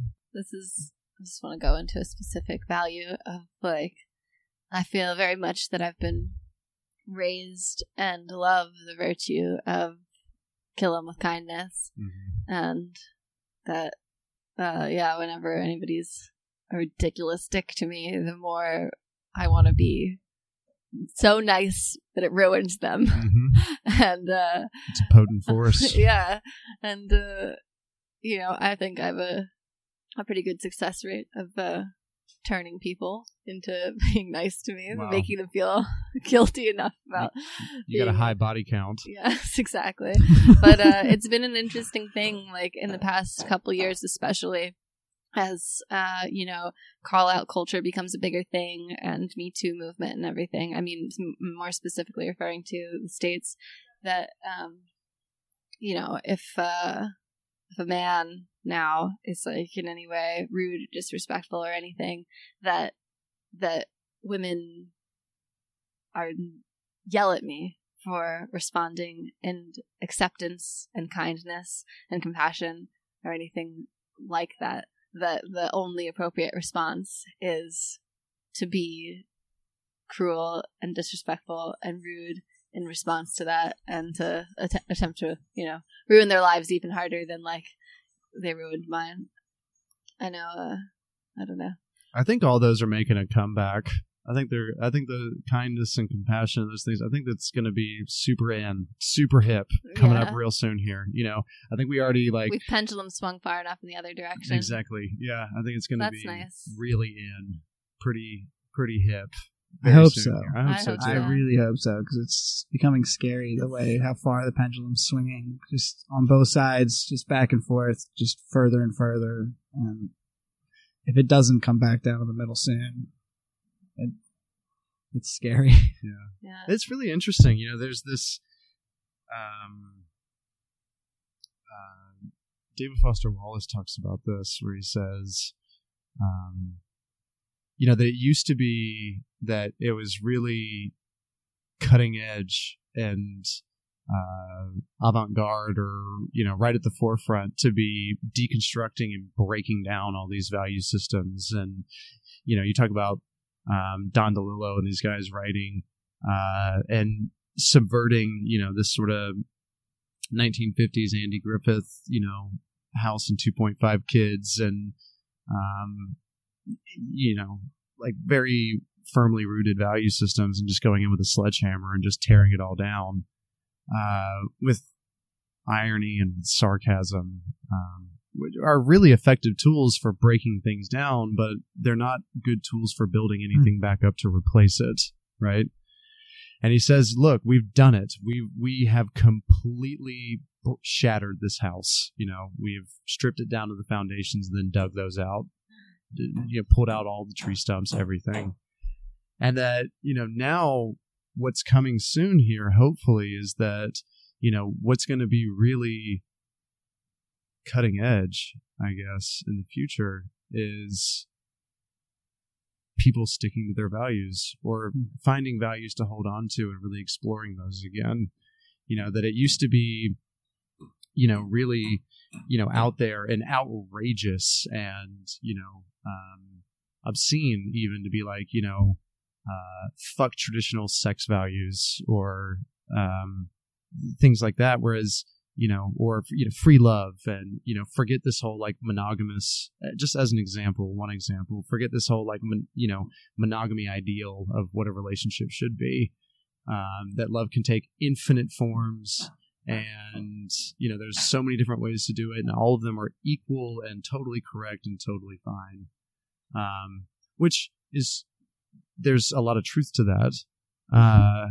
But that the next, now the outrageous thing and the obscene thing to say is, for example, I really love this one person and that's the only person I want to be with. And that's okay. Totally respect everything else that's going on. Y'all do your thing, but this really does mean a lot to me and I'm happy and content with it. That's crazy. Yeah. Now. That's bananas. You guys meeting when you're 11, who the fuck do you two think you are? But being able to hold on to that and really, and that to be, as worthy of the respect and how, just how beautiful that is, that's the next crazy thing. Yeah. What y'all are doing is just wild, Renegades of love. So yeah, exactly. Renegades. I think that's an interesting point. I think you're absolutely right. I think that there was a dismantling of the establishment that occurred without much thought of what should replace it. I think that a good example of that is religion, where I'm going to say this without any statistical backing up, but it seems like there's been a exodus from religious communities, and I'm not one that really puts too much store in organized religion. I think that on an individual level it's great, but I think as an organization it's flawed. But there hasn't been anything to replace it, and there needs to be a sense in this individualized world. There needs to be a force that brings people together in a way that's not for work. It's not for just play either. Like, it's not the bar. It's not the workplace. It's something that's like, let's get together and figure out how to be better people. And without religion, there's not a organized way of doing that. So we need a force to come back and be that again. No, but honestly, like, I think you're totally right that there needs to be a space. I think we really threw out the baby with the bathwater. Yeah. Yeah. And that there needs to be a space provided to a dedicated space toward betterment and kindness and humility and connection and community, charity, all of these really, really beautiful things that have been handed down to us in these, there's religious texts, but there's also all the, old wives' tales, fairy tales, folklore, things like that, we've, kind of dismissed now as trite or cliche. But I think that cliches honestly hold a tremendous amount of power. I used to think that, they weren't worth listening to at all, but it's amazing how often they come up in your life, One of my sister's ex-girlfriends used to tell me, for example, like, if you're going to fuck a monkey, you should fuck it until you come. I think that's beautiful. It's beautiful. It's amazing how often that comes up. It truly is. It's amazing. Nana, I'm so sorry if you're listening to this. And that's just one example, but there's so many that, I think that especially for in the times in my life where I've been really low, and in a lot of pain and feeling really isolated and feeling more lonely than alone, I guess, or whatever it may be, that those things carried me in a way. Once I was able to humble myself enough to be like, okay, I'm not smarter or more clever or evolved beyond what this cliche or, trite aphorism or whatever can do for me, and let it do its work on me, it really helped. It really, really did. Anyway, I think those are going to be super in. It's going to be like retro, Yeah. Yeah. I agree. I've seen it myself where people are like, I have one friend that I worked with, like, came out that she goes to church every Sunday, and I was like, wow, that's really cool. Like, way to like go against the mainstream. man. Yeah. I was like, that's an interesting dynamic that just occurred. I welcome that. If there was one behavior or action you could get everyone in the world to do or stop doing, what would it be? Ooh. Plant more trees. That'd be great. Yeah. That's a great question. I don't know. Stop being an asshole. I know it's a common one that seems to be coming up often, but it's true. What do you think makes somebody an asshole? Oh, there's so many things. I think that it entirely depends on when was the last time that I ate. Yeah. What I define as an asshole or not. Well, maybe all of those assholes haven't eaten. Mm-hmm. Well, and also I think everybody has the capacity to be an asshole. Oh, It's yeah. okay. Just don't let it be the dominant thing. Is there ever a setting where being an asshole is the appropriate response? Yeah, absolutely. Yeah, for sure. Sometimes being an asshole is the only way to bump another asshole out of your life, Sometimes, don't get me wrong, I totally understand killing them with kindness, but there are times where you need to be extremely firm. Yes. Like a really puckered up butthole to somebody. You have to. Otherwise, they're just going to try to squeeze their way in. And I don't know. I think maybe if I were to say stop, this is an ironic thing to say during a podcast maybe, but stop talking and listen more might be a good one. Well, I think podcasts are this revolutionary medium. I know, like, whatever, radio is huge for a long time, but podcasts are even different and bigger because they absolutely are. Obviously, we're talking right now, but I love podcasts because I listen to podcasts, and it's amazing how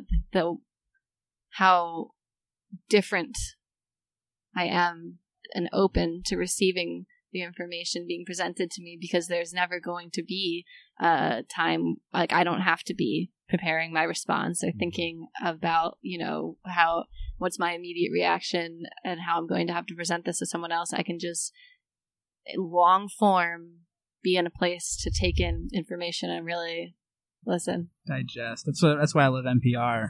Is it's not like mainstream media where it's a one-sided argument. They tend, more often than not all the time, but to take two experts and then have them give the expert argument, not like the superficial one-lining argument that you might hear on MSNBC, where they really take more consideration to give like a logical, like something you'd hear in a logic class of like this, then.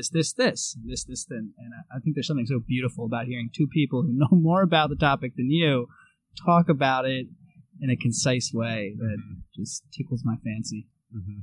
Totally. Or even not a concise way. And we talk about, Trevor likes nerdier podcasts and I like more human-y podcasts. We both like both versions. But even, the human-y podcasts, it might not be quite as obvious what you're learning from them. But for me, it is like, I feel after books, podcasts to be the most changing medium for me. I have changed. I've witnessed. My favorite quote of all time is from Richard Bach, and it goes, "I had to swim through my life like a baleen whale, taking in great flooding seawater mouthfuls of what other people wrote and thought and said, tasting and keeping bits of knowing the size of plankton that fit what I wanted to believe." That's beautiful. I feel like, doing that for podcasts, but podcasts and books, Mm-hmm. that you're in a particularly receptive environment to take in those planktons and see what fits. Every level. Yeah, I say these things about what I think the world should stop doing and start doing. But I really feel this boom mic in front of me reflecting all the words back at me. You know, when I say stop being an asshole, I'm saying that as somebody who has the capacity to be an asshole from time to time. I like to think. But I think it's my point with this quote is like, you know, kind of, you don't ever really need to take yourself so seriously, because if somebody isn't already in a place to take on your planktons, they're not going to. Mm-hmm. So it's only if they're open in the moment when they're hearing you to reflect on, am I being an asshole? Like, is there something to what this guy is saying that I should really like reflect on this a bit more? Then you'll have profound change on them. And if you say something silly or like that doesn't matter at all to a person, then it doesn't matter at all to a person. And like, what I think is one of the most like interesting parts of that quote is the way that he ends it with what I wanted to believe, where he's acknowledging that he's choosing to believe in something. It's not a fact. It's not like an axiom. Yeah, it's that nothing's a fact. It's all illusions, buddy. Right on the money. It's turtles all the way down. Is that John Green? Nice. Well, I don't know how you're going to feel about this question. What is the most annoying thing about people? Oh. I don't know. I mean, you know, I said a lot, I think, about the benefits of small talk and how beautiful it is to reach out to people in small and sometimes trivial ways. But don't do it before I've had my coffee. Just don't do it. I really don't need it right now. I'll be ready in an hour, but I can't have it before then. Sometimes 2 or 3 coffees. I respect that. What is something that is really popular now, but in 5 years everyone will look back on and be embarrassed by? I don't know. I wish I knew more about what's super popular right now. I mean, I was thinking that you just kind of answered this with like the breaking down of the system and being whatever. But being super hip and ironic and removed from it all and better than that and above it, maybe. Yeah. Hopefully, it'll give it. Hopefully, within 5 years. God, I hope so. I'm tired of it. This has been an interesting question that everybody goes to. What's like trendy, like what's pop culture right now? And that doesn't have to be what I mean, but we've also learned a lot of weird things about what's trendy right now by asking people this question. Yeah. Some weird shit that's popular. My phone was like, people have pointy nails. Yeah. Now? I didn't even know this was a thing. Yeah. It's very trendy for like the way for women in the States to have is long nails that come to like a daggery point. Like that's super popular right now. It just seems dangerous. And, yeah. Let's see. Yeah, I don't know. I've heard a few too. Vajazzling, I guess, really took off in somewhere around London, I think. It was all about that. I think that one's already like come and gone. But as it, you see, I don't know. Yeah, I don't know. I do read the front page of the internet, but I wish that I was more in tune with these things. Do you? Do you really wish you were more in tune with these things? You know, I think one that I see back home is oh my god, I'm gonna get in so much trouble for saying this. Identity politics, gender identity, or there's it's the intersectionality of so many different things. You know, I don't know. It's it's something that I've noticed fairly recently. Like I've been out of the States for about 5 years now, I guess, and it's something that I've sort of watched from afar, I suppose, between my friends and my family and people that, I consider to be like actually whose opinions I really respect and place a lot of value in, who I think are really intelligent and level-headed people who I've started to notice like words creep into the conversation, identifiers, I guess, that I didn't notice before. Like, hearing somebody say, yeah, I was like hanging out the other night at a bar and I met a Republican, that's one very small example, you know what I mean? But how these adjectives or these placeholders become a way of shoehorning people, I guess, into, that's what they are. And people shoehorn themselves. Yeah. I mean, there's an excellent Jon Stewart quote where he's criticizing Glenn Beck about his tactic of taking a position. Like, if you're a Republican, then you must subscribe to everything that the Republicans are then saying at that time. Or if you're if you believe in God, then you must be a theologist, and that's not what people are. They're a multitude of different opinions and conflicting opinions and contradictions. And to label yourself and subscribe to and be something does not mean that you need to be that thing all the time.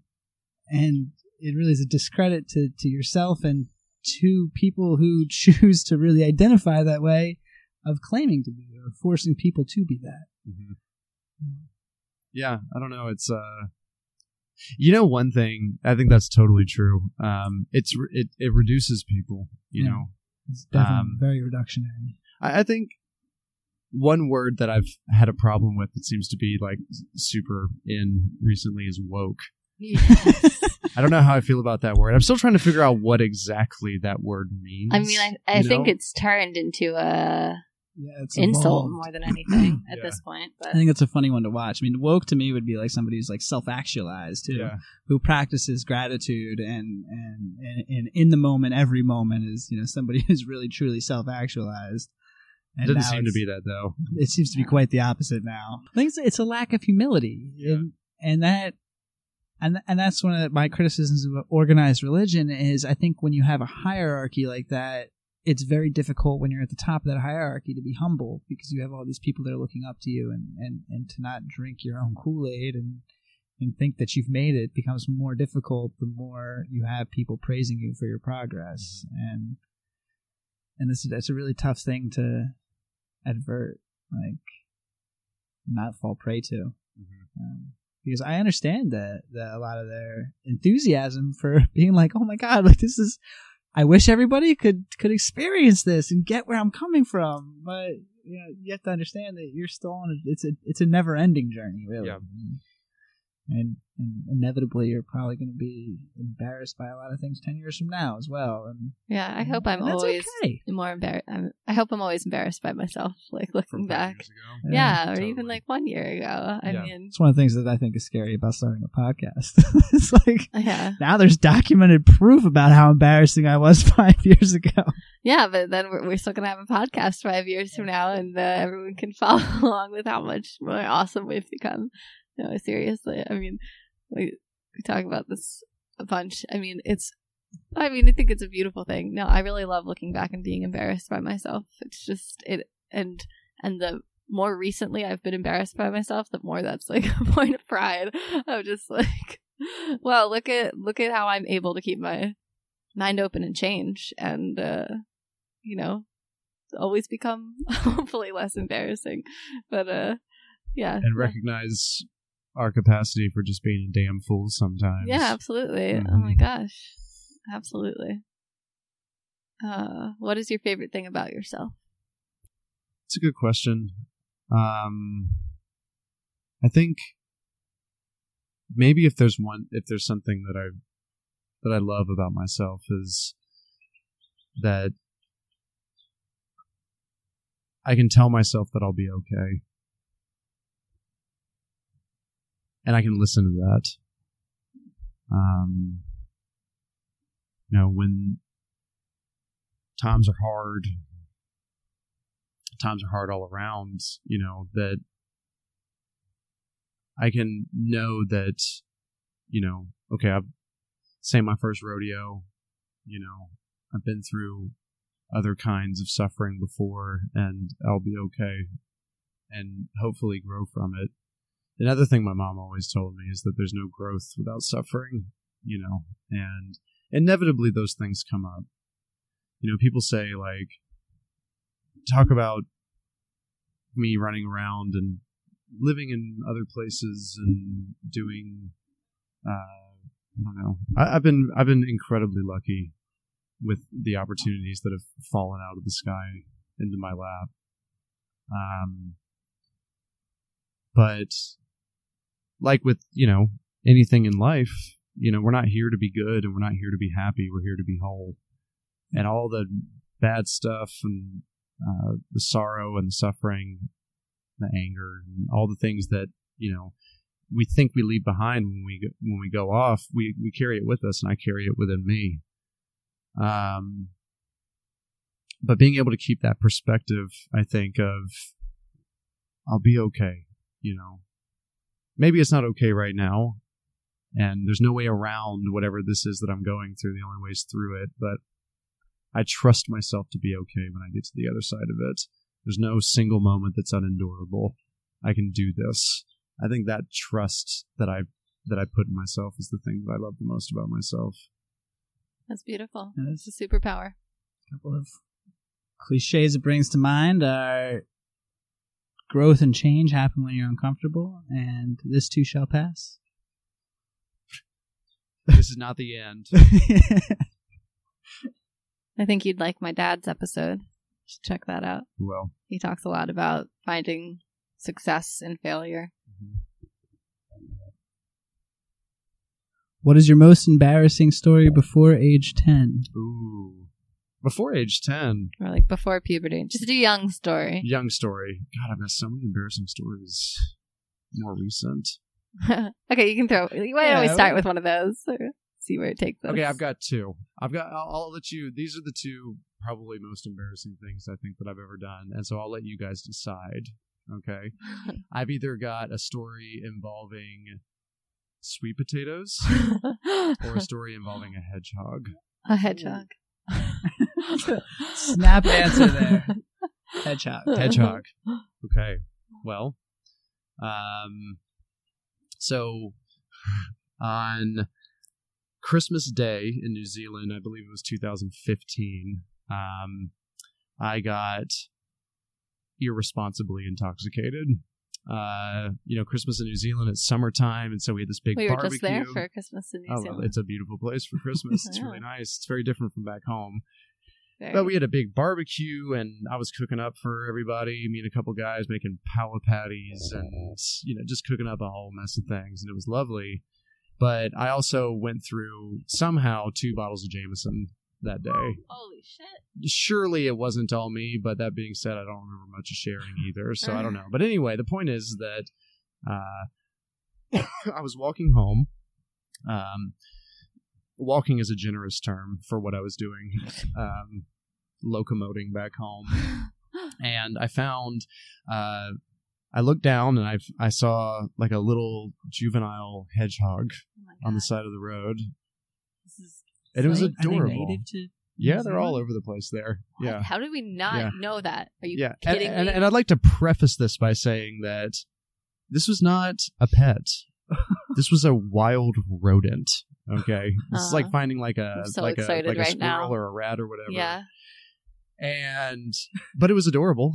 It was an incredibly cute little hedgehog. Have and you been to the Hedgehog Cafe in Chiang Mai? No, I haven't. No, Oh my God, it's like one of the highlights of my life. I know, but I carry so much shame Okay, go on. surrounding a hedgehog. Well, anyway, so I found this I'm- hedgehog, and I gathered him up into my arms, and he didn't roll up into a ball. I think that honestly, at the time I was anthropomorphizing this hedgehog, and I was like, oh my God, we've developed this instant bond. It's love at first sight. Yeah. In retrospect, he was probably just so full of terror that he was completely paralyzed and couldn't move. But I gathered this hedgehog up into my arms, and I'm sort of like rocking him and cradling him and whispering sweet nothings into his ear and telling him like I'm gonna, I named him Sonic. I wasn't feeling very creative at the time.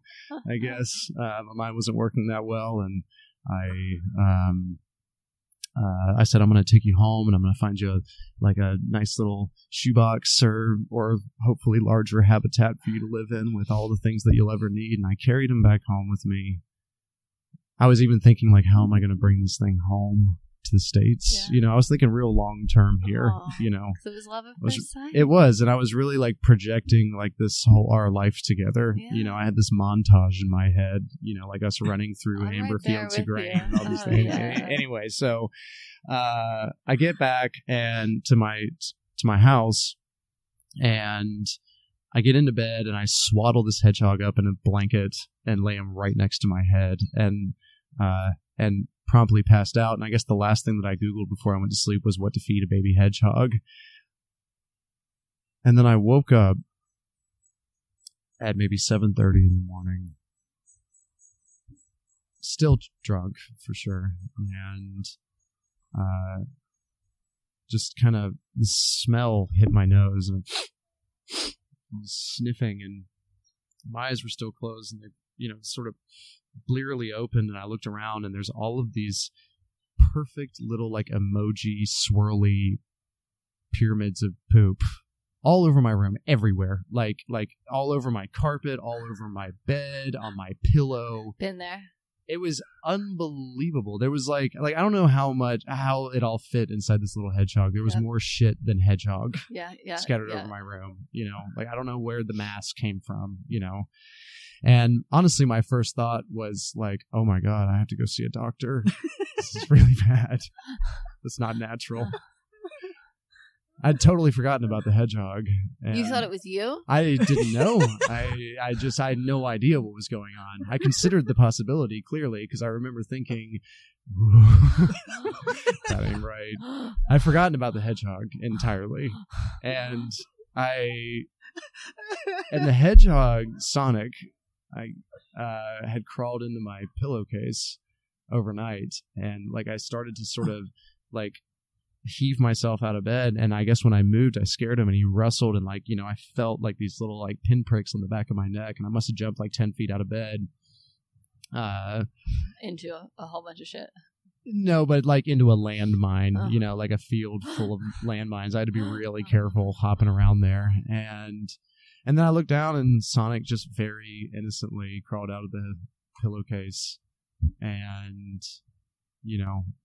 again, maybe I'm humanizing him too much, but looked at me like, what did you expect, dude? What did you really think was going to happen? So I had to let him go. And then I had to spend most of my morning on Boxing Day cleaning up a tremendous amount of hedgehog waste. So that's the most embarrassing thing that's happened to me recently, I think. I think it's more embarrassing for Sonic than it is for you. Sonic was just doing what he had to do, man. It's a natural defense mechanism. I put him there. How did he I accept full responsibility for onto this. your carpet and then back up onto your bed? It's an excellent question. Yeah, it was going back to snuggle. Yeah, just an incredible. For me, how he did that is secondary to the question of how could he possibly have shit that much all over my room. This motherfucker's gonna pick me up and take me home. I'm gonna shit all over the place. Yeah, I mean, he must have been a hollow husk of a hedgehog by the time I put him. He must have been hungry when I put him back out there. It was really bad. So we've been there with Chewy. It's been a couple times where it's just defied walls of science. Yeah. How you're so tiny. How is there this much shit? It's incomprehensible. It is. And usually the nicer the place we're staying, the more he will shit. Yeah, it's proportional to how much money we're paying to stay where we are. Naturally. The more shit he has inside of him. And this is way too nice. Yeah. Spruce the place up a bit. Oh, God. What is the book that has most influenced your life? Influenced, not favorite. Influenced, not favorite. That's a great question, too. I don't know. The first books my mom ever read to me and my little brother when we were kids, all of us really, was The Hobbit and The Chronicles of Narnia. And there's a lot of great lessons in both of those that I've carried with me, I think.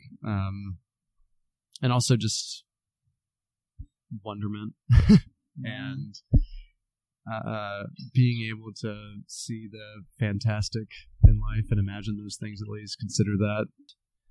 Those two, those I've carried with me a long way. But I think another one that, was inspired, the thesis that I wrote for my undergraduate degree, and I think speaks to a lot of things that we've been talking about today, is All the King's Men by Robert Penn Warren. That's one of the most beautiful books I've ever read. It is just, it's amazing. And there's a quote in it that I find really relevant to my life, which is, if you're going to fuck a monkey, you should fuck it till you get... No, I'm just kidding. It's...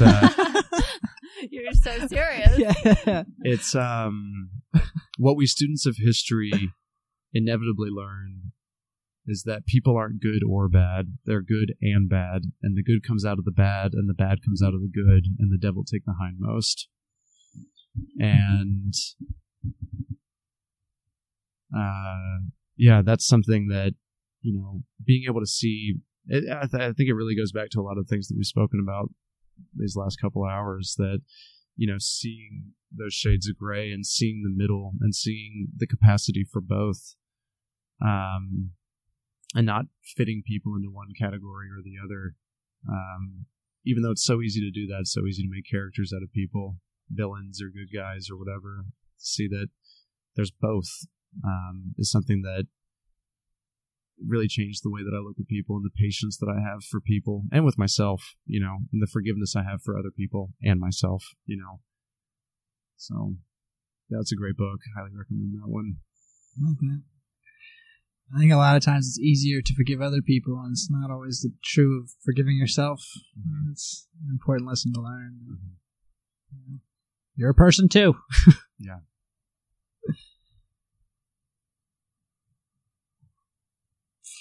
What life practices do you do to keep yourself sane and balanced? What if I'm not feeling very sane or balanced at the moment?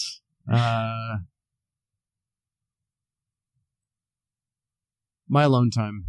Alone time? Yep. It's my solitude. Reddit holes? Reddit holes is one, or just sitting down with a coffee somewhere and staring off into the middle distance, or reading, or, you know, noodling around on the guitar for a little bit, and just doing it by myself keeps me sane and keeps me balanced. It's crazy how much background reflection is going on when even if I'm Reddit holing or something like that, how much sort of maintenance work I think is being done on myself when I have an hour by myself in the morning. It's really important for me. So, like, when you're traveling with your girlfriend or other travel partners, how do you feel of the concept of, like, being alone together, like, off in your own separate worlds in physical proximity, or is physical distance a necessary ingredient for you? It's still important. Camila, when she hears this, is going to laugh because, yeah, she's, you know, it's something that I make really clear, you know, that I say sort of at the forefront, like, hey, listen, I really like you. I like spending time with you. In Camila's case, it's more like, I love you with all my heart. You're my darling. And there's nobody I'd rather be here with and spend time with, you know, but I need that hour in the morning. I have to have it. If I don't have it, then I'm going to be cranky and bad partner. Yeah, I'm going to be a bad partner. Exactly. I'm going to be a better partner by having that hour. You know what I mean? And that'll, you know, even having this hour this morning before I came down here to meet with you guys was a good way to sort of charge my batteries a little bit before having this conversation. I need it. It's really, really important to me. And it's something that, you know, can seem, especially to someone like Camila, who needs a lot of cuddles in the morning, which I totally respect and is a valid need. Camila, if you're listening to this, I adore you. But it's something that I have to have in order to stay remotely sane or balanced. Is that physical distance or just quiet? No, just quiet. Just different. Yeah. Different just spaces. My own space. Yeah, just different spaces. It could be us laying in bed in the morning and each of us reading our book. Yeah, it's not like get away from me. Yeah. It's not that by any means. You know, it's more just like I'm just going to be in my zone for a little bit. What is the most environmentally friendly thing you do, and the main environmentally friendly thing you want others to do? Oh, y'all go out and plant some trees. Visit conservenaturalforest.org/donate and offset your carbon footprint. Am I allowed to plug things on your podcast? Please. Absolutely. We will put we that encourage. link on our website, so either go there directly or go to our website if that's easier for you. My man. And, make it up to Pi and put that on your itinerary. Yes. Love y'all's work. That's what I'm talking about. Yeah, I mean, as far as like things I do on a day-to-day basis, if I'm not at Conserve Natural Forests, I mean, that's the work that I do and that I really enjoy. But I think it's not just me. If I'm being really honest, I think the thing that I do, that I try to do as often as I can, and that I would recommend other people doing, is just learning more about it. I think the more that you learn about it, the more you learn about how you can, what sort of impact you can have and where impact is needed most. Mm-hmm. We talk about doing this work on an individual level, and that's incredibly important. Reducing consumption, not using your dryer or using your car less, carpooling, taking a bus instead of flying. Like there's all those things, and that's great. Also learning that 71% of carbon emissions come from 100 companies in the world, and learning where to write your congressman or your political representative and where to focus your aim, where the work is needed most. It's about education. That's the most important thing. It's just about teaching yourself. There's so much information that's available. There's so much that independent research that I've benefited from and has, really helped me along this professional path that I'm working toward, that I'm still working toward. But,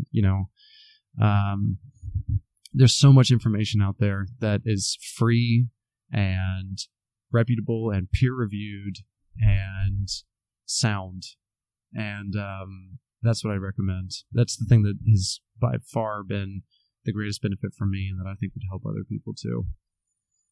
So let's say, for example, that you just want to understand where your carbon footprint is and where it comes from. If you go on our website, conservenaturalforests.org, and you go to our donate tab, it's not, don't even worry about giving us money. You know what I mean? Just go there. Go to the carbon calculator that we have embedded there. It's really good. If you're in the States, if you're listening from the States, then use the one that's provided by the EPA. It's the most accurate one that there is in the world. It's incredible. And it's going to take you guys about 10 or 15 minutes. And you're going to have to know a lot of information about, what is the power source for your house? Is it coal, oil, gas, whatever it may be? What part of the country do you live in? What kind of car do you drive? How old is it? What kind of engine does it have? All kinds of things, you know what I mean? But if you can gather all this information and understand exactly what your carbon footprint is and the best ways to reduce it, and there's so many things. When we're talking about consumption, it's not about just CO2 and CO2 equivalents. We're talking about plastic consumption. We're talking about, buying 100% cotton versus polyester and all the microplastics that end up in the ocean every time that you wash your clothes or things like that. There's so many things to learn about. It's such an incredibly vast and complicated and multifaceted topic. It's amazing. Like, trust me, like if y'all want to talk about like rabbit holes to go down, that is the gift that keeps on giving if you like learning about this sort of thing. And the thing is that there's just so many different ways to tackle it, and carbon offset is one of them. But when we're planting trees, we're not just offsetting carbon, we're restoring biodiversity, we're improving watershed quality, water yield, water flow, providing jobs for the local community and stimulating the local economy, increasing crop yield and agroforestry, silvopastoral work. There's so many benefits to learn about. There's so many exciting things to learn about, and I find it to be a much more enriching experience if we're talking about just trees in particular, to walk through a forest and instead of just seeing the forest, being able to see the trees too, and think about what each of those trees is doing, what is providing me. Why does the air smell so nice here? Why do I feel calm here? Why does this feel right? And a lot of that's just it's about education, I think. I'm always surprised by how many people answer to the question of what keeps them sane and balanced as being in nature. Mm-hmm. There's just something so fundamental about it. That experience of just hearing and smelling. All your senses are tingled by just being immersed where we're naturally supposed to be. Being present and being connected. Yeah. It's real Being nice part out of there. something. Mm-hmm. Yeah, it's real nice out there. Highly recommend that too. Mhm. We really want to go to. Is it Washington where they have the greatest amount of biomass? Oregon. Is it Oregon? Yeah. Oregon. The pictures look like a fairy forest of just Yeah. like green. Oh, are we talking about fern. the greatest amount of biomass per like acre, for Yeah, example? yeah. So it's the temperate rainforest in the Pacific Northwest. So if you go to like Olympic National Park and you get up into like the Hoh or the Quinault rainforest, though, that is unbelievably beautiful. It is a fairy tale. It really is a fairy tale. Yeah. And for me, living in Portland, yes, Portland the city's great. Don't get me wrong. It is ridiculously green there. Yeah, super green. But the Pacific Northwest is the most beautiful part of the country for me for that That's reason. one of the most beautiful parts of the entire world. Yeah, it's amazing there. special Maybe the kind. universe? Yeah. It really could be. It's a fucking It's nightmare unbelievably out there off the beautiful. earth. You know what I mean? It's just cold and dark and just a lot of floating rocks out there. Can you imagine me Way having to less go- green. Yeah, it's a fucking nightmare. Yeah, this is some prime real estate we got here. Uh-huh. This planet Earth. I've just been thinking 2 Dr. Seuss quotes are really my go-tos whenever I'm talking about environmentalism, and they seem particularly relevant to the last bit of conversation, and that is the more that you learn, the more that you know, the more that you read, the more places you'll go. And unless someone like you cares a whole awful lot, nothing is going to get better. It's not. Amen. Thank you. He's a wise man. That's the gospel right there. Mm-hmm. All right. And coming full circle, why do people do small talk? Why do people do? Oh, yeah. Why do people do small talk? That is full circle. People do small talk to connect with each other. You know, when we go through, it's despite everything that I said about the value of your solitude, it's also really important to reach out to people and connect to people. It's how we learn and how we grow and how we see other things. And I think even though we might disagree a little bit about the value of small talk, I think that there's a lot of merit to it, that there's a lot of things that we can learn from it in little doses. You know, it might not be like a big gulp, but it's a small dose, but those add up. And being able to be kind to and check in with strangers is something that I think we should all practice a little more. You're so good at it. From the moment we met you, we've been like, oh man, that's a dude who knows how to connect with strangers. I mean, just like from the first moment we met you, we've reflected on like what exactly were you doing, because we'd love to, cultivate that we immediately felt seen and like we mattered just from the way you addressed us. So good I'd like work. to explicitly affirm that y'all matter. Oh, thank you. Y'all matter a lot. It's a beautiful place to wrap it up. All right. Anything else you want to say or plug or tell people to go do? ConserveNaturalForest.org, Carbon Footprint, Mhm. Plant a Tree, Plant a tree. read some books. Read some books. Say hello to a stranger. I don't know. But I guess mostly thank you guys for having me here. This is really nice. Thank I you know- so much for Yeah, coming thank on. you for making the time. It's Yeah. been a lot of fun. I think, we've all been running around like headless chickens Yeah. trying to make this thing happen. It was pretty cool that we met up in the middle of paradise on Gili Trawangan. Not a bad place to do a podcast. yeah, Yeah. there's worse venues. Yeah, for sure. Probably wouldn't have been bad either, but yeah, this is great. And thank you guys so much. Really appreciate y'all having me. Thank you. Yeah. Well, we hope you enjoy the rest of your travels, and thank you again for coming on. Still working on a sign off. Do you have any ideas for like a sign off? Like, we play the end. good of night the and theme good song. luck. Oh, let's sing the theme song together. you're gonna have to start it. It's a great melody. It is. You came up with it. It was bump, I might be a Bum. little biased. bump, bump. Occasionally interesting. Occasionally interesting. They are occasionally interesting. Ah, what was Trevor's bit? We were gonna keep that in. We were originally recording it. Well, I think we've been trying to like sort of make the illusion that that Mark's voice on the intro is Trevor. It's me and Trevor singing together. And Jason tried to record Trevor singing it. But Trevor was a bit freaked out, and we got a very nice recording of Trevor going occasionally. And Jason edited it. Start on a certain beat. It's just complicated work. It is, man. I trust me. I know the feel. It'll make you pucker up. I get it. I totally get it. I think you sound fantastic. I loved it. That was lovely. Well, next time we're all back in Pie together, we'd still have to go on a hike and have you. Yeah. Show us. Yeah, we've said that on every hike we've gone on since then, being like, we've got to go on a hike with Wes. You got to tell us what these trees are up to. What do you think that tree is? Neither of us have any fucking clue. We keep asking one another, knowing that the other person has no idea. I'll just make it up. I'll just start rattling that off works. Latin names. Sounds good.